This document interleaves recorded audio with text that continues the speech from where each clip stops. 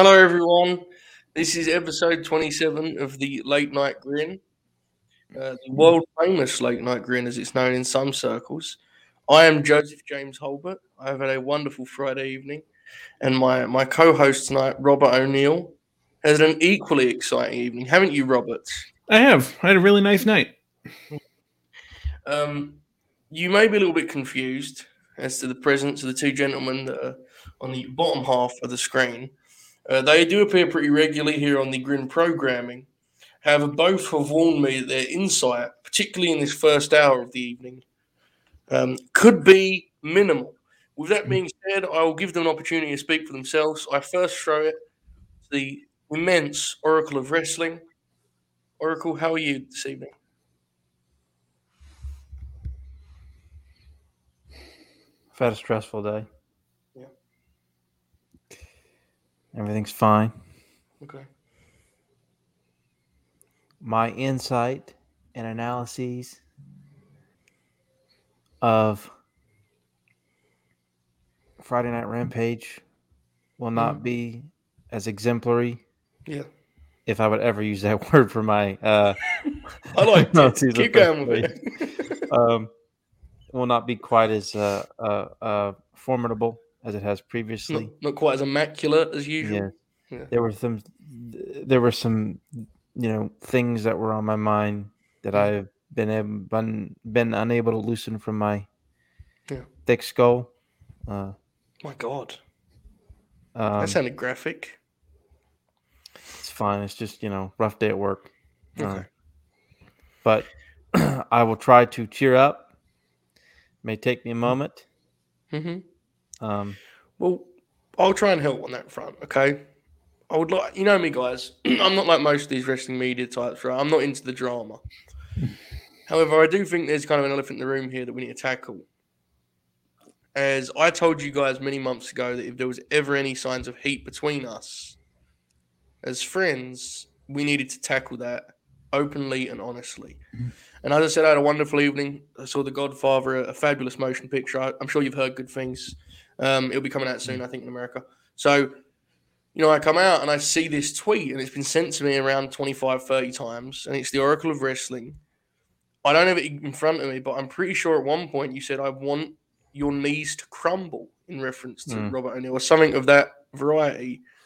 Are we okay to just write this off as a result of a bad day, Oracle? I think that's fair to say. Yeah. Bob is a friend of mine. Sadly, he doesn't feel the same. That's okay. But just to let everyone know, to break kayfabe, that whole tweet was all in good fun. That was me not taking my anger out on Bob. I would have done the same tweet. I called him a fucking piece of shit 3 weeks ago, and I was 3 months ago. Or every day runs together now, and it was I was in a great mood that day. So there's no different there. I agree. However, we now have to turn the tables a little bit. Bobby, was your tweet in good fun in which you said, no, you do not want to meet your Twitter friends in real life? Yes, it was, because I've met probably 50 of them at this point. Would you go as far to say, and this is how I read it, Oracle, so this is just me speaking myself, we are beyond Twitter friends at this point, right? Us four? Yes. I believe we are all close friends, yes. Based on the fact that we spend about 7 hours with each other each week, which is more than I spend with anyone I know in real life at this point, I would say we are pretty close. But I think this would be a good time, Bob, knowing what we now know about Oracle's day and such, for you to be the big man here, the bigger man, I should say. Well, that's fine, Oracle. Let me do this here. So this is my role in the team. Bob, I think it'd be a good time for you to just clear it up a little bit and apologize. Go ahead. Yeah, Oracle, sorry I said that. Sorry you had a bad day. Look forward to hanging out with you at SummerSlam. Thanks, Bob. Should be a lot of fun. Looking forward to watching Alexa Bliss and Eva Marie 2 in Nashville, SummerSlam 2022. And that removes one drama, as one still very much looms here on the StreamYard screen. The confirmed shoot is frozen. He is paralyzed by his own analysis here. He has warned me that this could be his behavior tonight. I did not expect the sunglasses. However, it feels only right that I give him an opportunity. Shoot, do you have any comment here at the start of this week's Late Night Grin?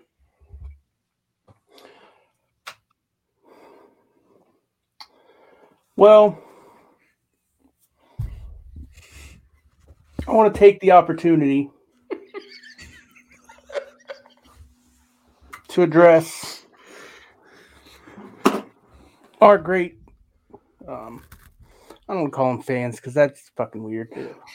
Our friends, the Grinner Circle. I want to say hello to everyone. I hope everyone's having a good night. I was having a good night till about 35, 40 minutes ago. But I'm here. I'm fulfilling my duties as a member of the Late Night Grin. I had to take the sunglasses off because, once again, I can't see anything without my glasses. So I was. The bit doesn't really work when I can't see anyone's reaction to it at all. But yeah, I'm here. I may offer some insight. I'm probably not going to offer a lot because I don't want to be called mean names in the chat. I am limitless.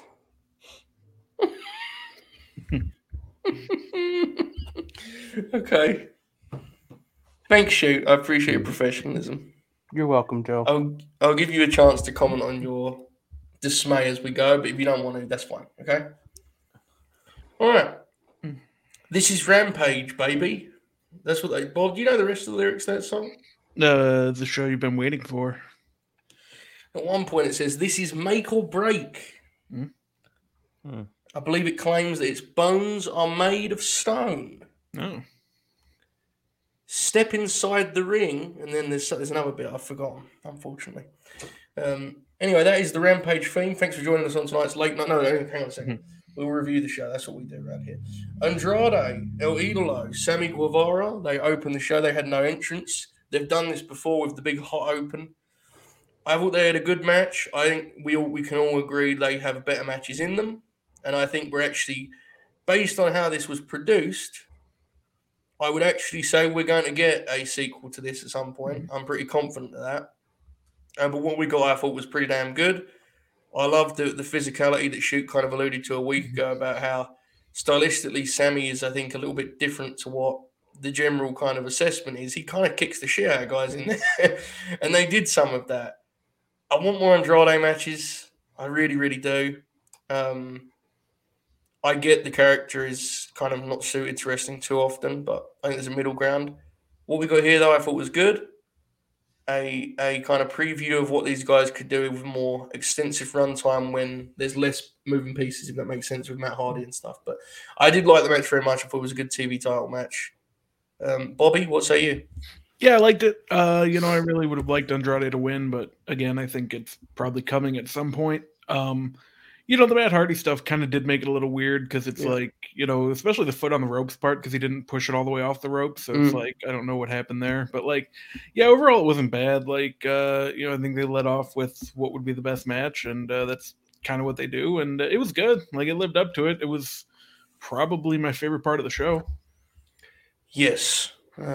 Oracle, what do you think of this one, pal?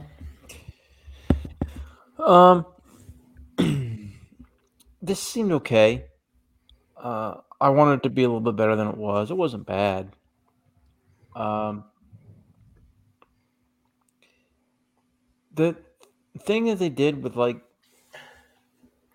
Hardy pushing or the whole deal, there's something to that with the foot on the ropes deal. Yeah. Or they wouldn't have gone through the replay. I know that it's kind of like Matt and Andrade kind of battling it out or whatever. But, I mean, this is obviously leading to Jeff coming in and the Hardys feuding with the Private Party under Andrade. Yes. Mm-hmm. So I think this is what we're going to get eventually, right? Again, I wasn't fully invested into the situation because of my day, but it seemed like Sammy kind of beat him clean. They did a deal where Matt pulled the buckle off. Okay. Andrade tried to use it at some point, and then later on, he kind of swept his leg and Andrade took a face bump. then the cutter, and then he pinned him. So Even there was with more- that, it still felt almost clean. Well, they kind of. I get what you mean because you pinned him with Moo, but the point they were trying to make was that one of Matt's plans kind of backfired. That whole deal, you know. I got it. There's a weird I think Andrade's, and listen, I need to stress before I go any further that he's legitimately one of my favorite wrestlers, and when he was the top guy in NXT, he was probably my favorite wrestler in the world. I think he's really good still. There's a weird pacing disconnect for me with his matches sometimes. And it feels like he's kind of struggles to transition between when he's just beating the fuck out of guys, which pops me, and the kind of bridge between those spots. Which I don't think was a problem for him 4 or 5 years ago, and I wonder if it's just a lack of rhythm. And again, that's not me saying the match was bad. It stood out to me a little bit for him in AEW. True or false? Andrade will be TNT champ in 2022. What are we saying, guys? I'd say true. Oracle, what do you think?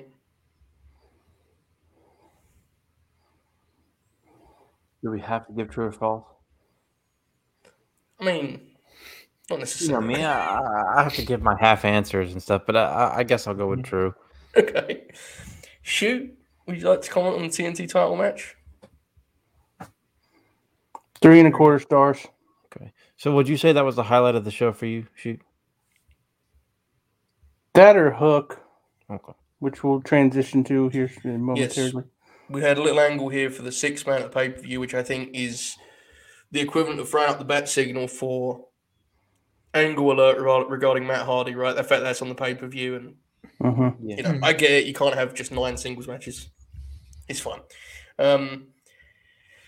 Okay, so QT came out, and there was this one particular crowd sound that happened here that was one of the funniest things I've ever heard make a wrestling show, because they didn't maintain it. Did you guys notice this? There was one initial boo that was fucking incredible. It was like a StreamYard sound effect, and it was for QT, and he was he pops me as a heel. I really think there's a place for this guys like this on every roster. He's full of shit. The commentators know his competence. They kind of give him some love on that regard. They don't like him. It's easy. And this is simple pro wrestling done well. Hook comes out with that awesome fucking entrance, and they just feed 4 QT stooges at him. The fourth, I think, didn't even he just walked away, right? Mm-hmm. He has got a genuine presence and truly feels cool in a way that, quite frankly, about 4 professional wrestlers in the world do, and that may be pushing it. Fucking ruled, very effective. The whole Hook thing has been a home run. Shoot, I'll go to you first on this because I know you liked it. What do you think? Fucking ruled. My favorite part was that they kept playing his music while he was throwing the guys around. Yeah, more of that, definitely. Yeah. I like this a lot. It was all downhill from here. Okay. That's an exaggeration, but you've also froze, which is funny. Oh shit! I'm going to leave it like that. You know what's funny? When Shoot was still with the glasses on, I thought he had frozen again. Yeah, I wasn't sure. There was no point in me moving because I couldn't see anything that was happening, so I just kind of sat there. Yeah, I'm sure it's fun. Bob, did you pop? Yeah, I did, and I like keeping the music on. I like when they did it with Mox the other day. Just really well done. Going to lead to a 4-minute match or whatever at the pay-per-view where Hook just runs through QT, and I'm here for it, man. That scared the fuck out of me when that overlay went down. I get now that it was Shoot leaving. He didn't want it to look like shit, but that scared the life out of me. Oracle, did you pop for this angle, pal? I liked when Taz reacted to QT's promo.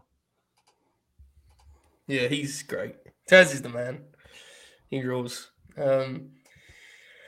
Okay, a little bit of love to the fleet here. I brought this up the other night. Oracle and I had some fun at its expense. The Scorpio Sky is being ducked angle, which is the most realistic angle in all professional wrestling because you legitimately can't get a television match. Continues. He says they've been given a chance to qualify, but Dan said that they're instead going to get a title match before that guy does. Is that what happened here? Yeah. Yeah. So therefore, he's not going to be in the face. Is that what they said, right? Mm-hmm. Pretty much, yes. Did Dan not consider negotiating that instead Ethan be in that match? Or did that slip his mind? I wish Dan Lambert would go away, but I was glad that this angle wasn't completely forgotten. Let me say this. Okay, Oracle, go ahead. This Scorpio Sky thing is... It's beyond ridiculous at this point. Yeah. This feels like a bizarre iteration of the Kurt Hawkins gimmick that they had, or the Armstrong curse that Jimmy Hart would book on Saturday Night Worldwide in 1999. Which is that, but it's even more meta. So Kurt Hawkins and the Armstrongs had this losing gimmick. They just lost continuously. Couldn't win. Yeah. Well, it seems to be the gimmick for Scorpio Sky is that he can't even make a fucking appearance on a television show. He can't even wrestle. You're ducking him, man. Forget ducking him. Everybody is. I mean, you can't even get a match with fucking Aaron Solo. Genuinely, do you think it's like a pitch from Lambert? And he's because like obviously he's definitely managed guys in his shoot gig that can't get fights because no one wants to fight them, right? Do you think that's where they've got this from? This idea? I think that's what I feel like you're probably onto something here, but I don't think it works as well in wrestling. No, of course it doesn't. I mean, I've said this isn't like it'd be one thing if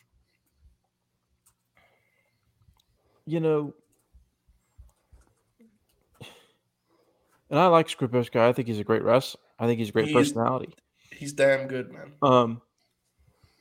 But it would work better if Lambert were to do it with a guy of a monster heel. Yes. Who was out here beating the crap out of people, and occasionally a formidable mid-carder. And then saying, for example, that the world heavyweight champion or the TNT champion is ducking them. That makes sense. Yeah. What they're doing here is he can't even. I mean, the guy can't even get he can't even get a match with Cesar Bononi on fucking Rampage or whatever. I mean, people don't watch the YouTube shows unless your name's Shoot.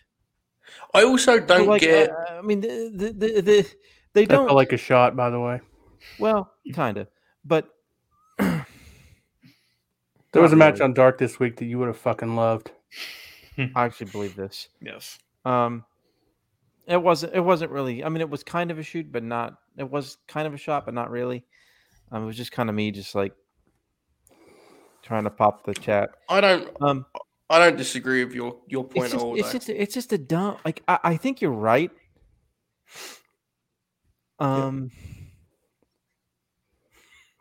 But like I think you're right, Joe, about your assessment. It's not working. It doesn't work for me, man. This shit sucks. Wait, taking a guy that's whole skill set is that he can have really good matches and booking him to never wrestle doesn't work for you? Yeah. Bobby, any thoughts? No, not really. I mean, I'd like to see Scorpio Sky wrestle. I think he's very good. It's kind of a bummer. And it's a little confusing because, I guess Dan Lambert means, it's going to not be before the ladder match. It's just going to be before they cash in or whatever, right? Because, otherwise it would be next week, and we didn't announce it. But, yeah, that makes sense then. But, yeah, I mean, I'd like to see those guys more. Shoot, what do you think? I think the people in the chat are 100% correct that Scorpio was going to beat Cody. And then everything kind of fell apart with Cody. So that's kind of left them in a lurch. Mm-hmm. Now they need to clean that up. That's not me defending the company because they need to start doing stuff with Scorp, who's just kind of been flapping in the breeze for a year now. I don't know if that stuff was I don't know how planned that was, you know? That's possible. I think, and look, we're never going to know. I don't think the plan was to put the title back on Sammy, but they didn't know Cody was leaving. Well, I agree with you, and everything they did on TV would suggest they were setting up Scorpio and Cody, but Sean Ross Sapp was he was convinced Sammy was going to win it at Battle of the Belts. Fair. And we're all known scoopsters. We're in the game. Like, that seems telling in some way, right? I don't know. I just, I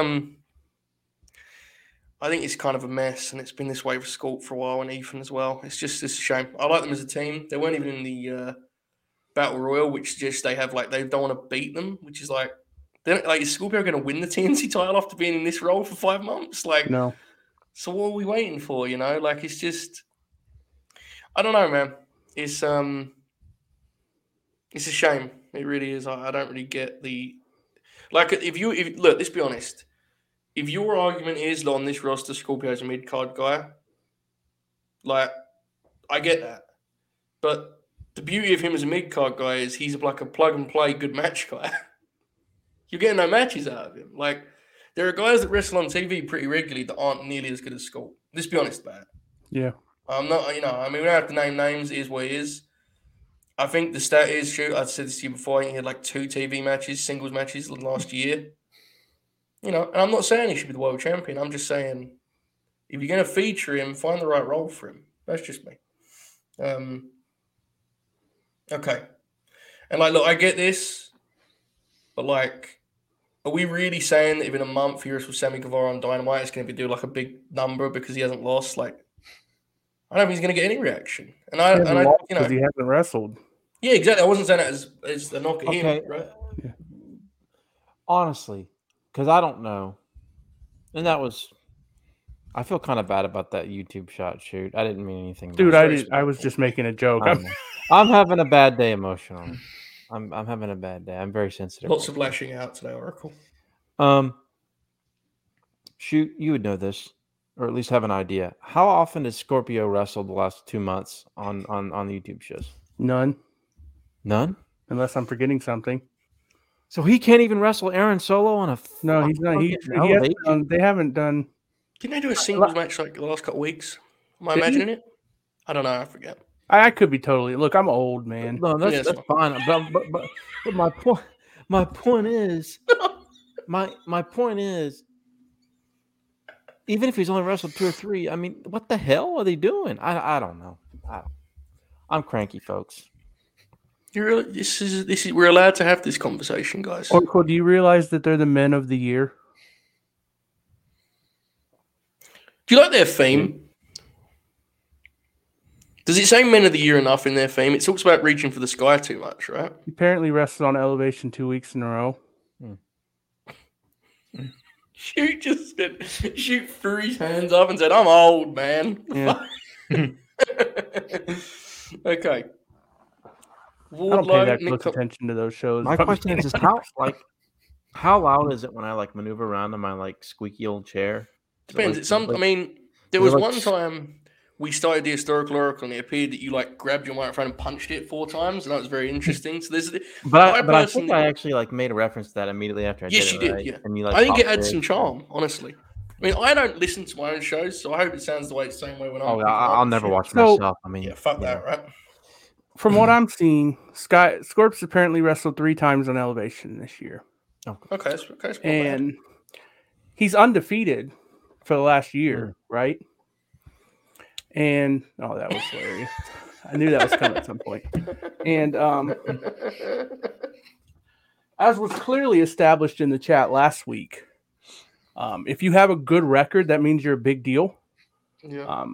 And Scorp's undefeated in a year now. So in all honesty, he should probably be AEW champion. Because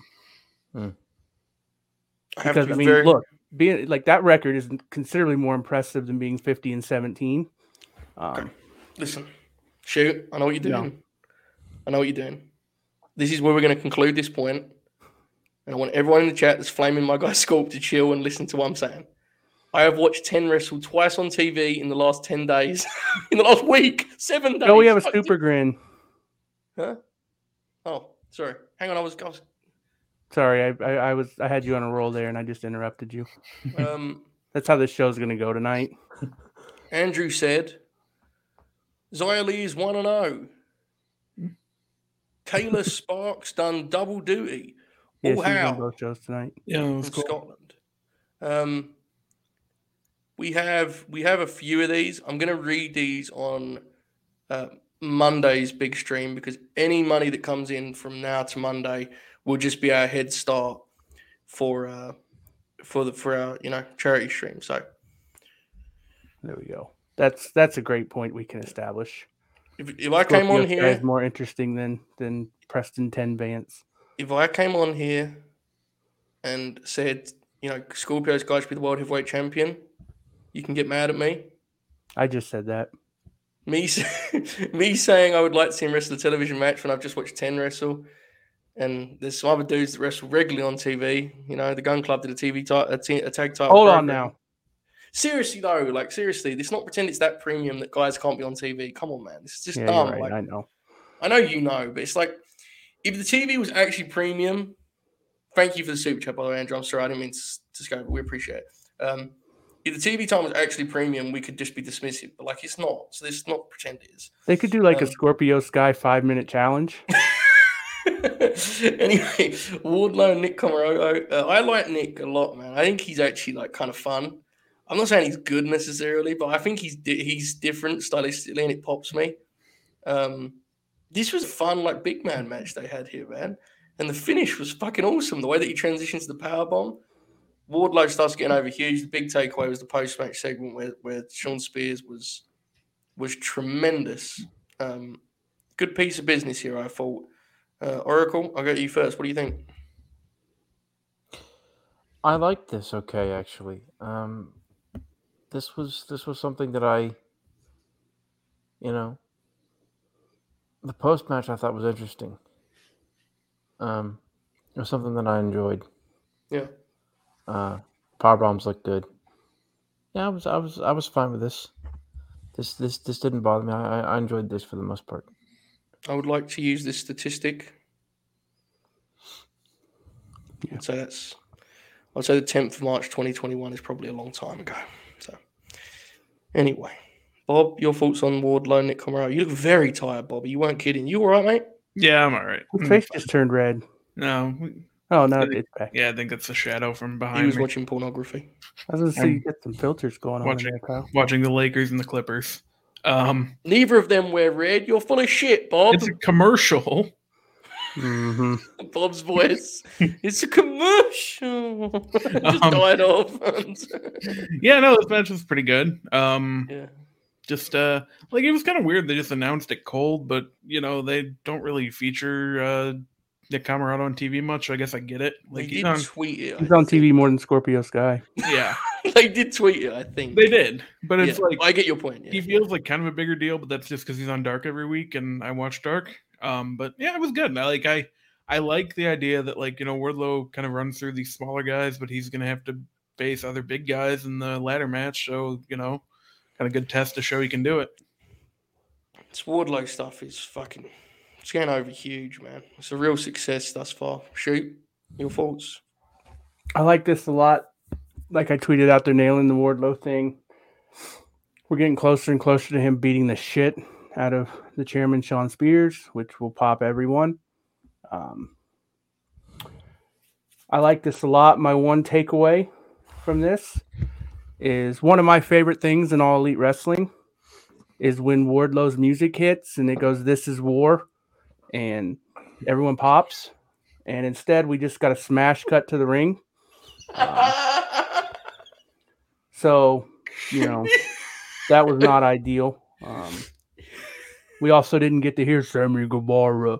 There's a lot of choices made in this show. So, yeah. Okay, this is where I fall off for the show. How much of your disdain is in the entrances not being there? I am very. You've been open about this, so I'm not knocking it, but I'm just interested. entrances, all the spectacle stuff, that's a big part of professional wrestling to me, and that was pretty much all gone tonight. We can get the Thunder Rosa pop. They edited that out, whether it happened or not. I assume it did. You get This was a 1-hour show. Thunder Rosa. Yeah. This was a 1-hour TV show that felt like an episode of Primetime Wrestling where they were cutting to 3 different arenas that had been taped at different times. Taz would be really good at that, by the way. Yeah, this just didn't feel like a 2022 professional wrestling show that's supposed to feel like an event. It was just like a bunch of smash cuts to random they lost it. They lost me. Wow. They lost me in the last half hour of this. And look, I'm not going to get into some big discussion about the direction of the company or anything that we seem to do every time we don't like a show. I just didn't like this show very much. Like the first half, the rest of it didn't like at all. A lot of stuff felt like an afterthought because of the smash cuts to me. I know that's not the way everyone's going to feel, and that's fine, but that's the way I process professional wrestling. Part of the enjoyment of the show to me is the entrances and the build up to the segment starting, and they just took all of that out. They slammed way too much into this show. It felt like a clip show to me. Listen, this is maybe me getting ahead of myself, but I texted to you, so I'm going to ask now. Do you think part of your frustration with tonight's show only, to be clear, was not only was it clearly overpacked and filled to the brim, the stuff that was filling it wasn't really in the second half of it, yeah. It wasn't like some great necessity, right? It wasn't like you were cutting from one must-see to... It was just stuff, really. For the moment, seriously. Like, look, Anthony Burns, Orange Cassidy, we'll get into that good match, but like, it didn't need to be 10 minutes long. So I don't know. I don't like when they... I don't know the right way to put it. I was about to say they go out of their way, but that's not fair. I really like it when wrestling companies try to make tape shows not feel taped. And there's no way you could watch this show tonight and not know that it was taped and edited and cut together. And look, I know, I'm sure. And to be clear, no one in the chat is even arguing with me. I just I know for a fact that there's some of you who don't care about any of this stuff, and your opinion is perfectly valid. I'm not arguing with you. I'm not disagreeing with you. But the way I consume wrestling, this presentation is not for me. If this is what Rampage is going to be every week, it's going to be a rough ride for me. I don't think it is. I don't have any reason to worry about that. But yeah, this was they jammed way too much shit into a 1-hour show. Up next was the Serena Deeb 5-minute challenge. Do you want me to go straight back to you on this shoe? No, I don't want to talk about this at all. We've covered this. There's no... Okay. Guys, anything on this? Oracle, you like these segments, right? Do you want to go?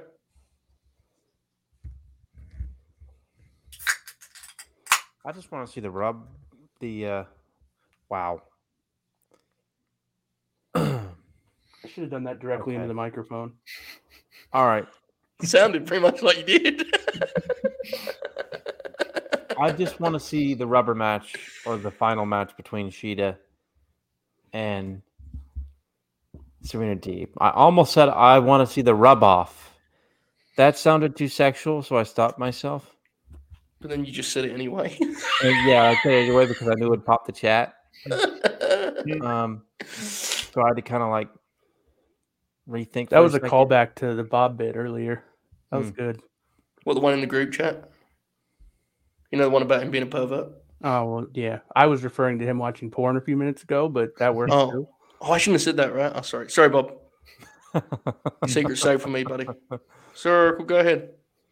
Yeah, I'm ready for Shida to come back, and I think the final match will be great. I'm excited for it, honestly, still. But the 5-minute challenge, I don't hate it nearly as shoot. It's just whatever. They don't make these segments compelling enough to make them worthwhile. When was the last? I do not know. So this is not me being a big fucking hater. Was it last week when Chris said that crazy line about Layla? It's been more. It's been a couple weeks. Mm-hmm. That's a shame. I think that stuff's a lot more compelling than this, but Yeah. Well, Maybe she got suspended for her comments. maybe. That would they should tweet that out. That would actually be funny. let me just say this. We have to think about Layla Hirsch's background and what's going on in the world today. And I don't know if that has anything to do with what's going on, but we don't That's know. fair. I don't want to speculate, but I'm just going to throw that out there. Mm-hmm. It could be a reason why that's being sidelined. That's a good point. Contract signing. Thunder Rosa, who enters to that particular theme that Oracle gave a fabulous rendition of here a moment ago. And Dr. Britt Baker, DMD. These are two women who have two of the most over entrances in professional wrestling, and neither of them aired tonight. I thought this was quite good. Even if a little cookie cutter and bland. I thought Britt cut a good promo. However, is it this time, on what is now the 26th of February here in Great Britain, that I be honest but with myself and I stop lying to myself and pretending otherwise. I'm good with Britt just being away for a little bit after she drops this belt. I have to be totally honest. With you. Mm-hmm. I have to be. And I swear to God, I mean this with no not mean spirited. People are really spiteful about her on social and shit, and I ain't nothing to do with that. Fuck that. But I'll be completely honest. She was doing this promo, and I was like, I'm good with not seeing this character for a bit, man. And that happens with certain heel characters. You know, you guys know that I have a lot of fun with the now Fiendess, but she hit this point when she was the top heel on Raw and SmackDown for a while. It was like, please fuck, just go away, you know. Mm-hmm. And I'm a much bigger fan of hers than Britt, and I felt with her, and I think it's there with Britt. Like, she got a good promo, man, but I'm just like, I don't know. I'm kind of. It's not even fair. I'm not even saying this is an objective criticism. I just personally, I really felt my lack of investment, and it kind of bummed me out. I have to be completely honest. This is actually you popped me huge because this is exactly how I felt during this, and I felt kind of the same way. I just feel like I don't even know if this is accurate. It just feels this way that she's been cutting this same promo over and over again for the last 6 months. Yeah. And that's not even a shot at her. I just it's just, I'm ready to move on. And here's the thing with that. Here's what I'll do. I'll use my favorite guy that everyone knows I love an example to prove that I'm being as fair as I can be. You could say the same criticism about my guy King, right? There's a lot of overlap in all of his promos. In some ways. The problem with Britt is, in between her big in-ring segments, she does a backstage interview with Tony every week. It's you don't even have a chance to look forward to hearing what she's going to say. Do you see what I'm saying? You hear from her every week when even she has nothing to talk about, which is not her fault. I'll be very clear about this. So she's just she'll do a pre-tape and do the DMD stuff. And when it comes time for the big segments, I just feel like I'm just tired of it. It's one note. Does that make sense? Yeah. She needs a break. It'd be good for her. She's probably not going to get one because they'll go right into the. You've talked about this before. I think you're right. I think they should turn her babyface. People love her. They do her taunt and shit. So it's weird.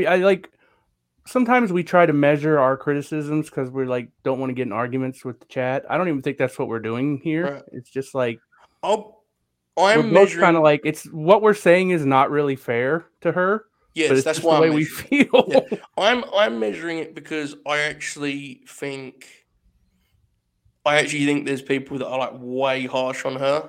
Yeah. And I think it's a little much, so I don't want to be a dick and pile on, but it was very noticeable to me that I kind of switched off when she went into her big promo. And I brought up Eddie as an example because I wanted to make it clear that what I'm saying isn't necessarily tied to her so much as her usage is not interesting me enough. Yeah. So at this point, I'm ready to move on. I will say this was 100% accurate. Yes, that absolutely happened. The promo was good. I don't think either of us saying the promo was like bad in like oh my god, she met like her delivery's good. It's just she's a little one note, and unfortunately, I think they've overexposed her as a promo.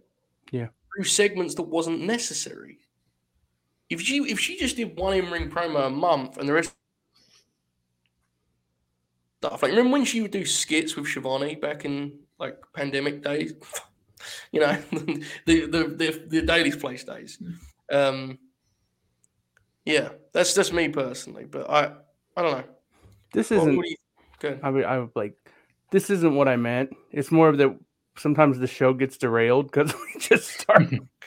I do. Like, I'll be honest, and this is gonna spiral the program into another direction, and I do think sometimes, like the pushback on social with AEW criticism is such that we kind of carry that into this show, when in reality the chat is mostly people just talk, like, you know, having conversations among themselves and reacting to, you know, like, it's not anything deep. No one in the chat's calling us pieces of shit. They will now that I've said that. But Rob gets really upset though sometimes at the comments. he does, yeah.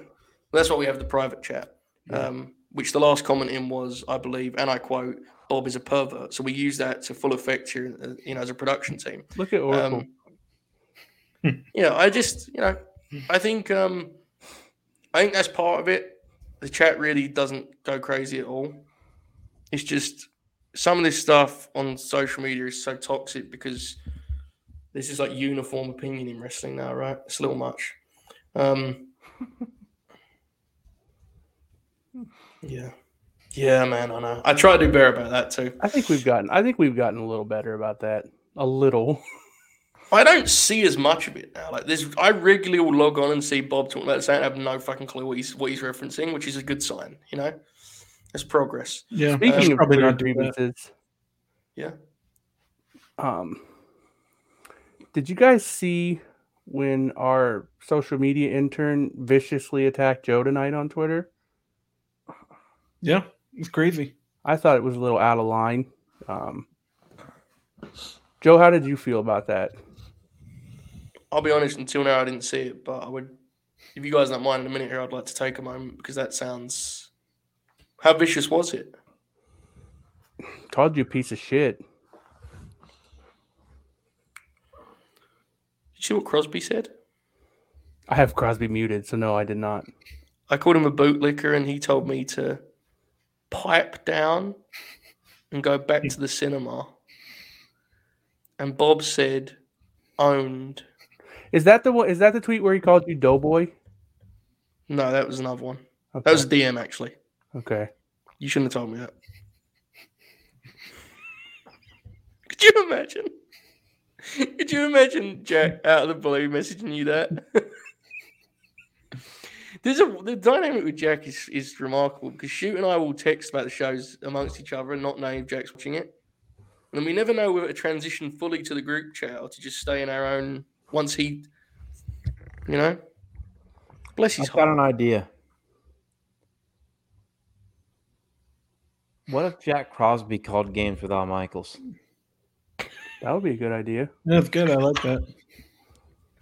That would be a good idea. Fair. Let's do like hashtag hire Jack Crosby. And just I don't know how you'd feel about that. actually no one do that. CBS Sports would be very suspicious.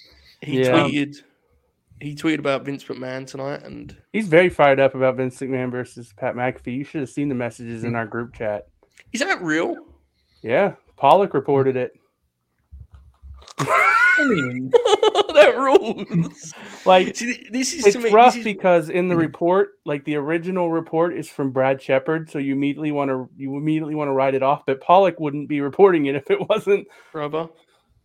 This is. I don't know how it happened, but it appears that Brad's got himself some fucking sources. I The could Shane think of some McMahon ways shit. that's happened. The Shane McMahon stuff, like he was on. Yeah. Mad, but like, I'll be honest with you guys, that sounds incredible. I mean, that's a spectacle, right? It's gonna be a disaster. Vince McMahon versus Pat McAfee. Vince's Harold, 76. 76. Feels more likely to me, honestly, that they will do like a Survivor Series-esque Team McMahon versus Team McAfee match. It's possible, yeah. Yeah. That's what I think will happen. But if they do a match, which is what apparently the report is, then all fucking hell. Yeah, the report they're having a remember- match, so we'll see. Do you remember, Shoot, the best build? Bob, I believe you were watching at this time. The best build at WrestleMania 28, undeniably, was Team Teddy versus Team Johnny. Oh, yeah. Yep, That absolutely. shit ruled. Mm-hmm. That was another place where they went out of their way to He kicked Zack make Ryder in the Zack Ryder dick. look like shit. That's part of their Yeah. ongoing campaign to bury him for getting over. Yeah. Yeah. Was that like a 12-man tag? 10-man Yes, tag? and they built to it on TV, and it fucking ruled, dude. Like, Santino came out and joined Team Teddy, and the fans like went crazy on the Raw before Mania. It was awesome. That was when Santino, he'd just come off the big chamber thing with Danielson, right? Yep. That shit was wild. They really thought he was going to win that belt for a second. You can do incredible things in pro wrestling, man. You know, like we're so used to rosters that have like 20 guys more than you need to do a TV show. You see Freddie Prince's quote about that? No. He was like, I don't want to compete with AEW, WWE, but I'm going to do it like a. He said it's going to be like a SAG production, so it's going to be, you know, you get like the acting thing, that whole deal, and he kind of alluded to the idea that it's like going to be a small crew. And it's like, yeah, man, you can do a 1 hour wrestling show of like 12 guys. Like you just kind of rotate local dudes in. Like this, you can do a lot with pro wrestling. They had people believing Santino was going to win the world title. Did anyone see my brief look of panic there when I realized I didn't have my phone? No, but I was very That was alarmed quite when the you moment came for back. me there. When the camera was up here, I was like, my God, what's happened? Because I looked behind my laptop to see if my phone was there. Fair. So 1 second, I'm researching something here. All right. So Joe, Yes. as per reports, Vince McMahon, who is 76 years old, is going to wrestle at WrestleMania. And what that has made me think about and open my eyes to the possibility of is that there is a 73-year-old man out there who is a former AWA Tag Team Champion who could also come out of retirement and potentially wrestle Sammy Guevara for the TNT Championship and pop probably about 2.2 million viewers on TBS. Strong numbers in the Midwest and the West Coast. And the key is he could keep it going. Oh, yeah. There's only a few people who know how to do that. He's one of them. He's one of them. Mm-hmm. Imagine the pop you would get in Vegas, Denver, Omaha, Des Moines, Factual. Sioux Falls, Kenosha. Minneapolis, Bismarck. Bismarck was a hot territory for them. In all seriousness, can we talk about the fact that we like wheeled Greg Gagne back into the news? Yeah, that was awesome. Those figures look amazing. Like, for those who don't know, he's like kind of like the wrestling piece of a new action figure deal with wrestling legends. Yeah. And they've made like a fucking Hanson figure, a Von Erich figure. Like it's DiBiase directly. figure's incredible. $3 million man, Yes. DiBiase. Yes. It's like immediately interesting to you and I too, which what popped me. The fact there's a Hanson and a Von Erich immediately is like, my God, this is like a bit. As soon as I saw Kerry Von Erich, I'm like, okay, so by like Series 4, we're going to get Kevin Von Erich, and I'm immediately going to buy one. St. Paul.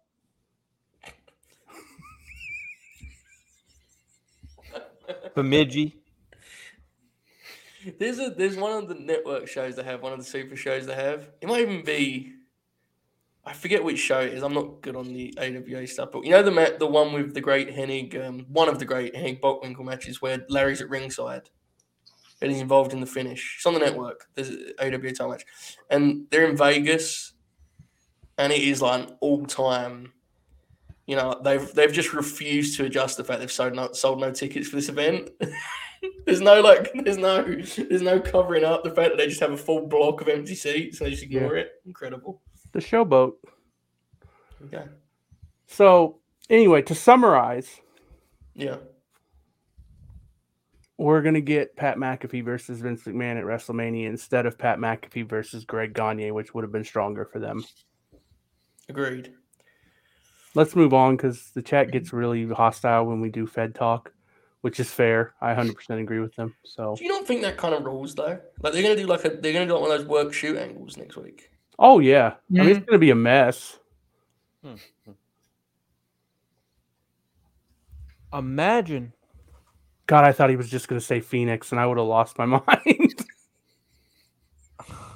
Fuck, that would have been great. Damn it. It would have been good.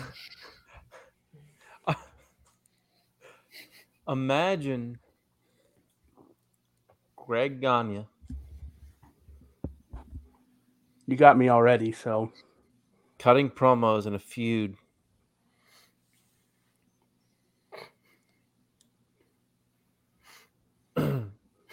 Managed by Jim Brunzell. If Jim's still living, I have no idea. Let me just check this. I can't remember. I can't keep up with the deaths of 80s wrestlers. I'm pretty Too sure he's hard. still around. Feuding with Hook, managed by his father Taz. You went exactly where, yeah. Imagine like Greg Hook Gagne being- telling him like, you don't understand how to be a second generation professional wrestler. Get some size, kid. Imagine Greg saying that. Oh god. and then Greg saying Taz ain't shit because at least his dad actually killed somebody. Come I on. would like to return to booking the work shoot angle on the Pat McAfee show, please. Okay. Here No is one my likes pitch. that. They Coward. do a sincere 45-minute interview, and Pat McAfee either sneezes or coughs. Vince immediately slams his fist on the desk. They continue the interview. 5-10 minutes go, Pat does it again. Vince leaps to his feet, calls him a piece of shit, and says that he'll fire him just like he did Levesque. Pat It works. does a crossbody over his desk like Thunder Rosa. Vince Jr. catches him. Power slam, maybe fall away. I don't know. Bob, you're better with moves than I am. Gets some juice. Pat goes coast to coast, about half an inch deep. Away you go, baby. 50,000 tickets sold in the next week. That's a great idea. Mm-hmm. Do you think this is a case of Bischoff showing up to Stamford and taking his office back at the headquarters and Vince walking in and saying, "Hey, Eric, how do we fix this?" And he said, "Well, this is where you're weak, you know? Yeah. Take a look at Pat's, viewership numbers out there. Here's your fix." I think this was actually Greg's idea, and he emailed it to Vince. Do you know that he actually did work there? Like, Oh yeah, I think he went there like not recently, fucking recently, but it's like in the last 20 years, right? yeah, he worked there. 2006 after his dad got inducted. Yeah. Didn't him and JBL have like a issue? Oh, probably. JBL had an issue with Right, everyone. hang on, you guys talk. I need to find if it's true because this. So what I would actually do, in all seriousness, is I would have Pat McAfee ask him, like if he's planning on stepping down or retiring, or if he's got a plan to hand the reins over to someone else, and that's when Vince just loses his mind. Tully Blanchard. That was who JBL was addicted to. And in a great moment,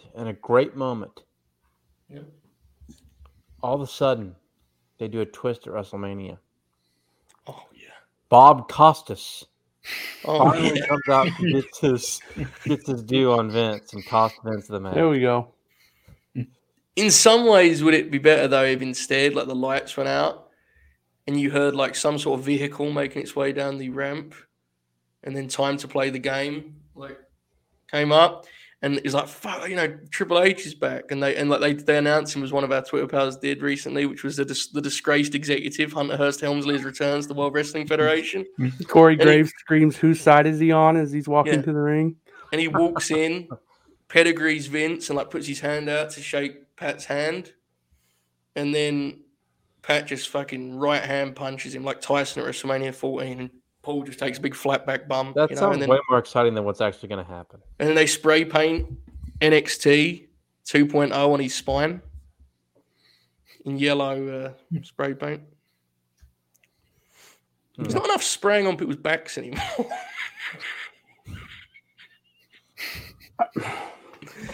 Go for it, man. We're at 56. It's fine. People stuck it out. Go for it. Take what I give you there. Take the little piece of podcast I gave you there. Do you have the internet, Joe? I'm leaving it. Do you want me to just transition back to Rampage? As for the content that Bob has been watching for the last 45 minutes, there's still plenty of that in the world. It's a hell of an angle, man. You take a guy working under a hood, you have him spray some shit on someone's back. Different. Anyway, back to AEW Rampage. Green Bay.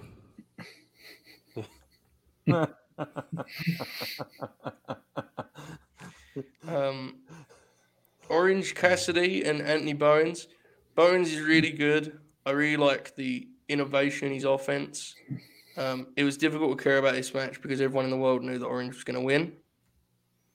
I personally think, they could do more compelling main events, but for what the work itself was, I thought it was pretty damn good. I think Bowens is a real prospect. And that'll be the end of my comments on this particular main event. Bob, what do you think?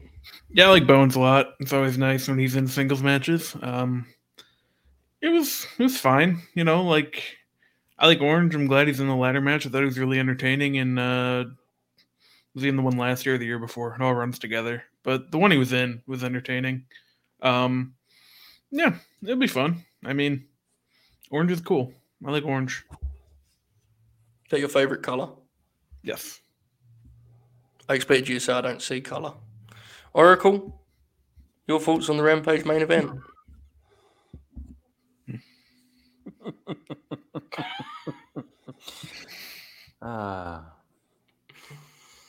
Orange is shoot my favorite color, Bob. I wasn't, it's a great color, man. Holland, you guys ever see Netherlands in the World Cup? Mm-hmm. One of the coolest. I know Oracle, cool shit. One of the coolest international team brands ever. Oh yeah, great. The Bengals wear orange too. There you go. Yeah, there you go. Oracle, what do you think of the main event? It was fine. I was just kind of waiting for Orange to win. Yeah. But I agree. I really do like Anthony Bowens. I wasn't quite as invested in tonight as I sometimes am. It's difficult sometimes because you knew Orange was winning, and that's fine. That's not. It's just it kind of prevents you from kind of really locking into the match, right? It's difficult. The confirmed shoot. Your thoughts on the Rampage main event? Cameras were in focus. Orange Cassidy had an entrance. That popped me. I like that. About the other entrance? That also occurred. Okay, look, let's be completely transparent here. So we understand that Max said some shit that he got, that got rightly cut. What the fuck what happened to him after the first line though? He sounded. What was wrong with him? I don't know. Am I missing something? No, because I kind of figured it got cut somewhere because I heard what he said. But yeah, it felt like they cut 3 different things. But the way that it was shot, to me, it felt like they'd cut the first part, and then he was the rest of his rap, right? Yeah. And one bar was about how he just didn't he doesn't like him. Yeah. It was really weird. I didn't know it was like a performance art, but if it was, God bless. Oracle, any thoughts on Max Caster, the rapper? Feel free to say no comment to that one. But, so anyway, Rampage. I have a question. I actually thought the show was pretty fun. I was going to say good. I stopped myself very quickly. It was pretty fun. I thought it was a fine hour. I get why Shoot got frustrated with certain elements of the production. I agree it was filled to the brim. Serious question, okay? What happened? Jason's comment. That might be something that was. Unless Yeah, it was a line about Vladimir Putin. Yeah. That's what it was. I thought. Sorry, I thought we knew. Sorry. I was just. To be fair, actually, and again, this is he actually said the line basically as the invasion started, as it happened to work out. Because the invasion actually happened while I was on this show, declaring it a great night for the world because Buddy Matthews debuted on Dynamite. And then I left the show and texted Joe immediately. Was like, I would probably, based on the story that very much existed before that particular, news, I would probably have avoided bringing up Vladimir Putin anyway in my AEW Rampage rap about Orange Cassidy, the comedy babyface character. But I'll be honest with you, I probably would not have seen it as a big deal. But it was certainly a good idea to cut it out once this actually happened. But I understand why. There's no reason to do it to begin with, but yeah. Right. Yeah. So this was the line. Apparently, Bob, will you please read this in your best Max Caster imitation? No, I will not. There's no way that was the line. He did stupid with Putin.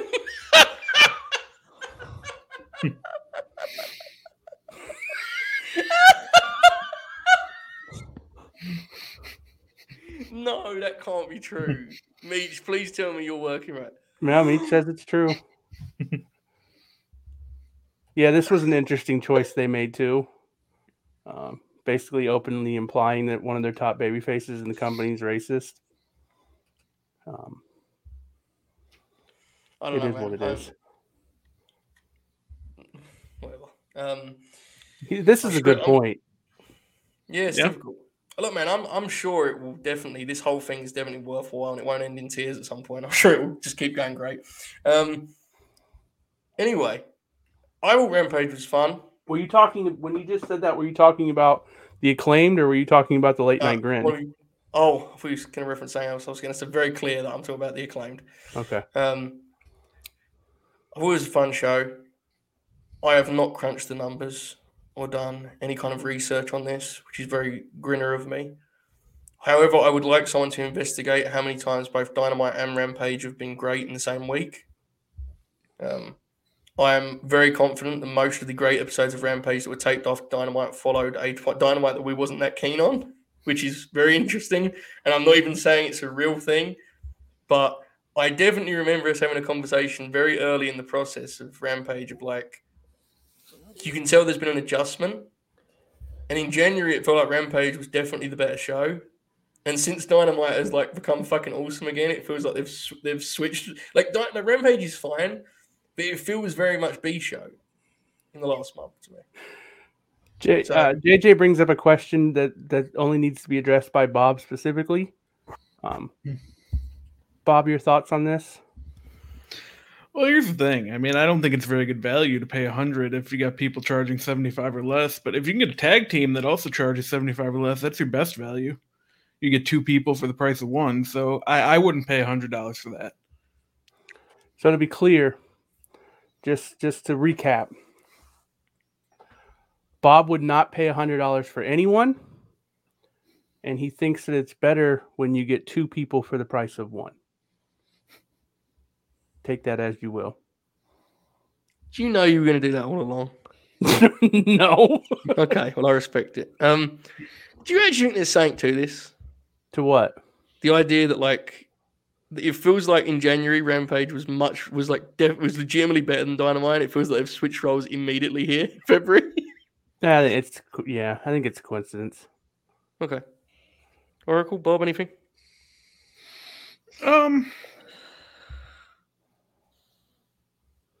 And Oracle, are you My God, what a deal this is! Yeah, see, like you should do that. Wow, two good wrestlers for $100. Like, I think honestly, what hurt Rampage tonight was that Buddy Matthews wasn't on the show. I did see a lot of talk about that. Yeah, and it was clearly established that he moves numbers and is a ratings draw. So to not use him tonight was an interesting choice. There was like an expression of disdain from Oracle there, like, which I mean, fair. I agree with Meech on that take there that I won't put on the screen, but he's right. What? Oh. Who's Buddy's first singles match? Penta. Christian Cage, Eddie Kingston, Jungle Boy, Phoenix. Bob, if you were given $100, would you do a meet and greet with Danhausen? Or my choice is like keep the $100, or do I have to spend it either way? No, it's like no, I'm you don't spend the money at all. Like they're like if someone said I will give you $100 to take this picture with Danhausen, would you do it? Yeah. Okay. Look at the shit he does for $100 around here. That's fair. Shoot, I know for a fact you would do it for $100. For a fact, that man said for a fact he knows. Holy I shit. feel like that was an attack. Lashed out again. Well, aren't you the one who's always coming on like, hell yeah, I'd stop watching wrestling. Of course, that's like for $1 million. But yeah, we're talking about $100. Like, and we're talking about Danhausen. Would you do it for $500? I would do it for $100. Are you kidding me? It's $100. That's what I thought. Are any of you guys big meet and greet guys? I mean, I would too. So no, I paid for the Becky Lynch one at the Royal Rumble, and I regret that. I mean, it wasn't a bad experience, but it wasn't worth. You both have incredible Becky Lynch imagery. Both Bob and Shoot, dude. If you know, folks. Different ways, very different ways. I liked the Kevin Owens one where I just waited in line inside of Walmart for 90 minutes. That wasn't too bad. It was free, so.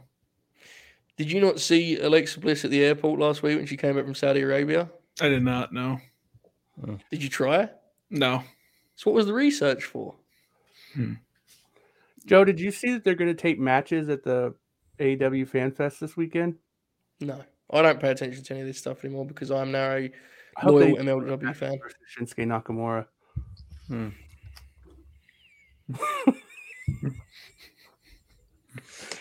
So, like the roles reversed this time and Buddy beats him in a cool 4-35.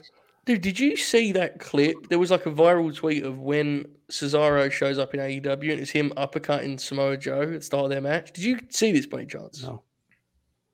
No. Bob, did you see this clip? I did. I swear to God, I saw Cesaro, Samoa Joe, King of the Ring. And I was like, what? When the fuck did this happen? And then it dawned on me as I was talking to my brother about it. He was like, well, yeah, they did Fall of work. 2019. Yeah, he was like, they both worked on the main. My brother very fairly was like, well, they both worked on the main roster for like 5 years at the same time. I was like, yeah, but I don't know.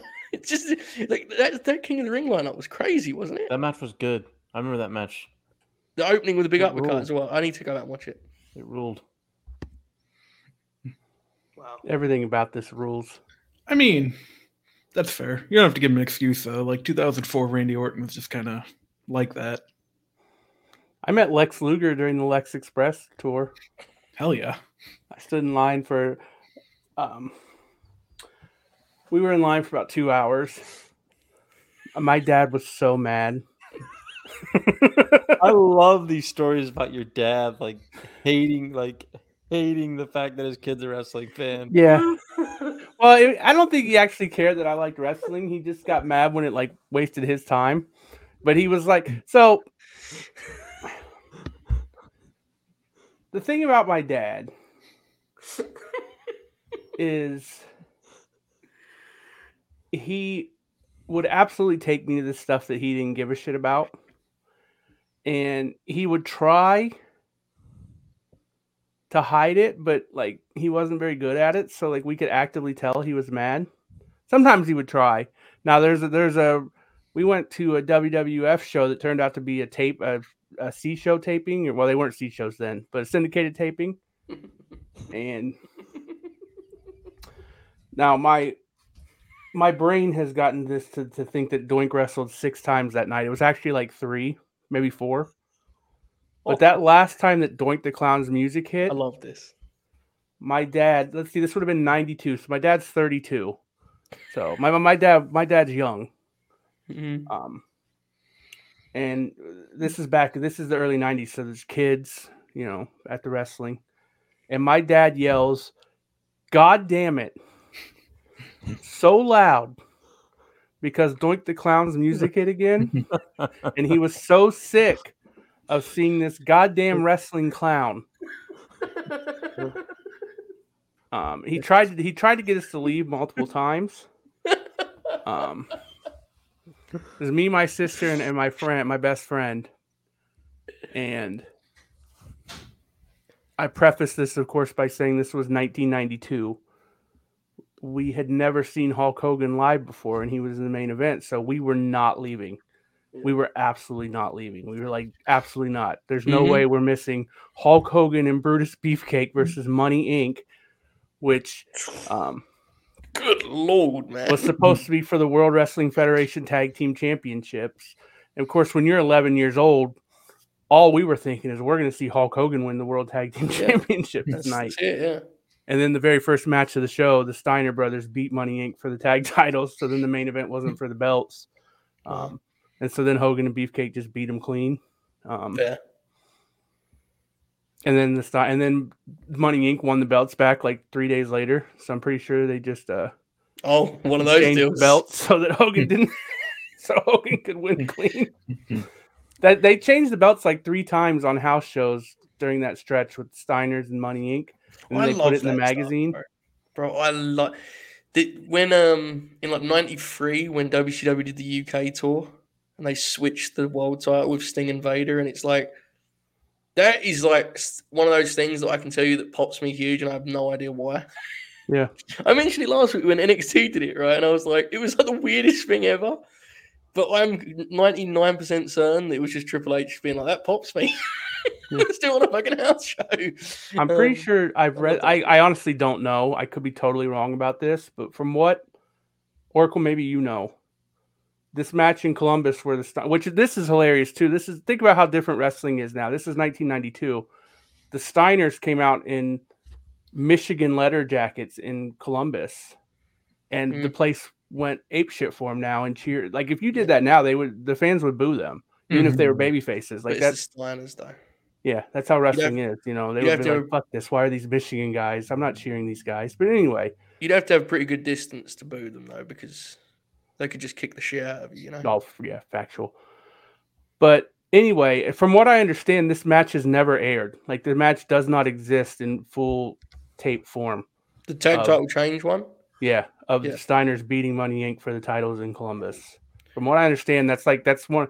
I don't want to say it's like a holy grail tape. I don't think it's thought of that highly, but it is one that like it's never been seen in its entirety. I could be wrong about that, but I'm pretty sure that's the case. They would take the TV was so different then that they could really spin those tapes 100 different ways, right? In terms of filling their TV shows, like they taped like 4 shows that night, like Wrestling Challenge, Superstar. Like I don't remember all of it, but I saw Yokozuna beat Hacksaw Jim Duggan. He put the American flag over him and then did the bonsai drop on him. I'm a grown man. I was actively frustrated in a toy store today when I saw Yokozuna's figure in person. Why? He wasn't big enough. Fair. This dude's he looks like 320, man. Yeah. I mean, God bless Yoko. I wish he was 320. We would have got a lot more of Yoko, but he is what he is. You gotta give me Yoko. I swear to God, if the fuckers that make those AEW figures give me some skinny Eddie Kingston, I will break shit in the store. I need beer belly intact king, man. That's who he is. It's just me. If I remember right, Bob, maybe I'm wrong. Isn't Yoko not big enough in the video games too? Yeah, no, he's not. I mean this. Everyone knows I love the guy, but I legitimately think he challenges both the figures and the video games struggle to actually capture that dude's shape. Yeah. Yes, absolutely. Kevin Nash claims, and those words should always be taken with great, caution. But he claims that Yoko was taller than him when they sat down. And he's about a foot taller than Yoko, but he claimed that his fucking legs and backside was so big that it would propel Yoko upward in a fashion where he would be looking up at Yoko. I thought you just meant he had really short legs. No, because he had, he was he had a great big fucking ass, didn't he? Yeah. I got you now. I mean, they don't make like Andre big enough either, but that's a little closer at least. It's a different, like, Yeah. Andre, especially as he got older, was big in that way too. But Yoko was just fucking huge, man. I mean, God bless the guy, but he was like on the road at like 650, and he was, he was doing tags with Owen and watching Owen do full matches and coming in. I have not read Lion's Pride, Josh. No. Oh, you should. Hell of a book. Really, really good. Yeah. History of New Japan. It's excellent. Bob, did you like that book? I haven't read it yet. Okay. I want to quickly, because Shoot was telling, I love that story of your dad getting frustrated with Doink. And you and I popped on Twitter this week because we both shared an experience in which our father got actively mad about the fact that a small wrestler was forced to wrestle a big wrestler. And I would like to quickly question you guys on like weird quirks in your wrestling fandom that frustrate your parents when they either are just like walking by or experience it secondhand, or if they're actively fans. Either way, I'm intrigued. Oracle's going to have a ton of them, so we'll give him a minute to think. Because the other one my dad was really bad about, and this one actually like bothered me because it would take me out of the show because I would actually think about what he was asking me, and then it would become a whole thing. Every match that he had. Come on.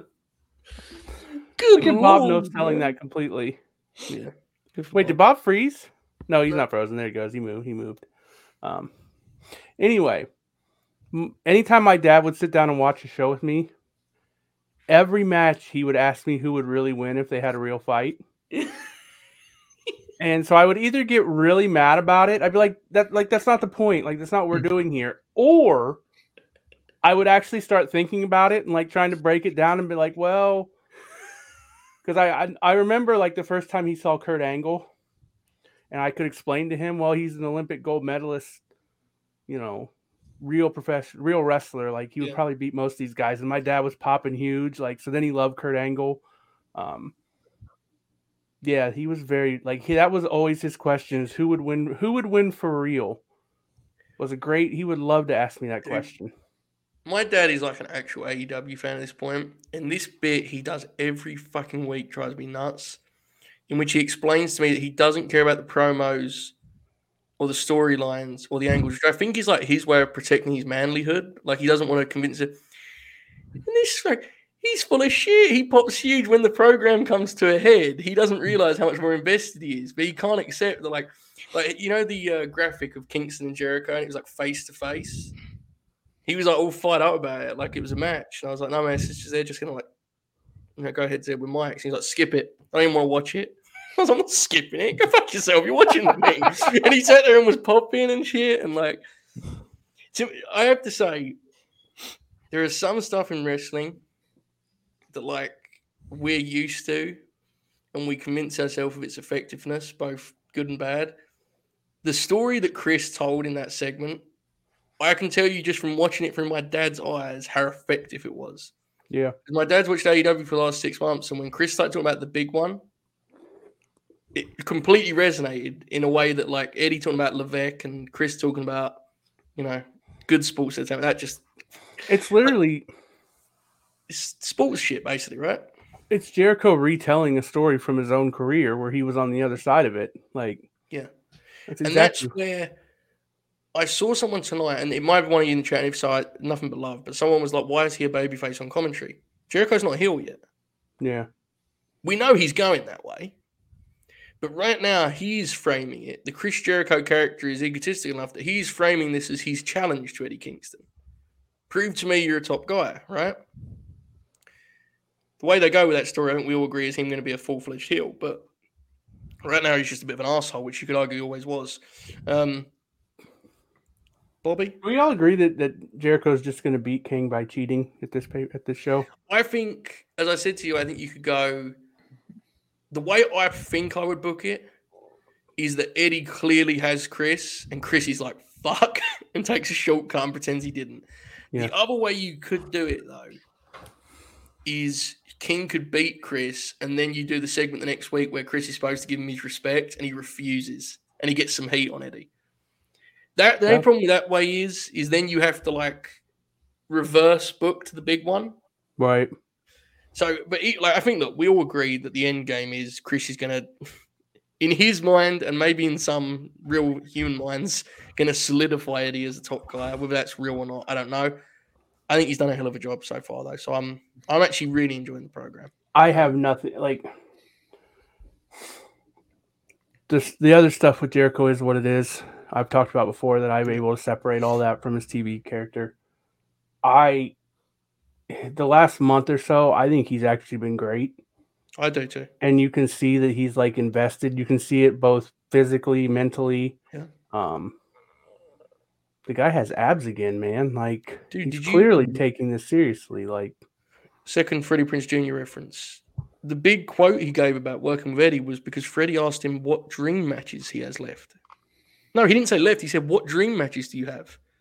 And before he said, like, I wish I could have wrestled Owen Hart, Chris was like, Eddie Kingston, like, this is something I've been waiting to do. And, you know, I knew he'd be a big baby face. I'm like, listen, they shoot it every time because Chris plays it off like he's doing like he's just being like a dick. Chris, like, you can visibly see how much it pops him when they do the Eddie chants. He knows they have them. Like, this is going to work, you know? So, I genuinely, like, you and I talked about this a lot when it happened, and I did like a sell about, oh my God, Chris is going to leech off it. Like, I was pretty bullish on this, what it could be, and they've basically played it note for note so far. So, yeah, that was actually kind of crazy. That promo on Wednesday, it was literally note for note, like what you said you wanted them to do. It was popping me huge. I saw some WWE fans whining about Eddie's sports entertainment disc, and they didn't understand the segment. The point is, these two are both great pro wrestlers, but they couldn't be more at odds with each other stylistically. Chris is loud in a not Eddie's very loud. What I mean is his choices are very like in your face, right? You know, he loves the flash of pro wrestling. He loves the wild transformations of character and, you know, the gimmicks and he has segments like team meeting and all this stuff.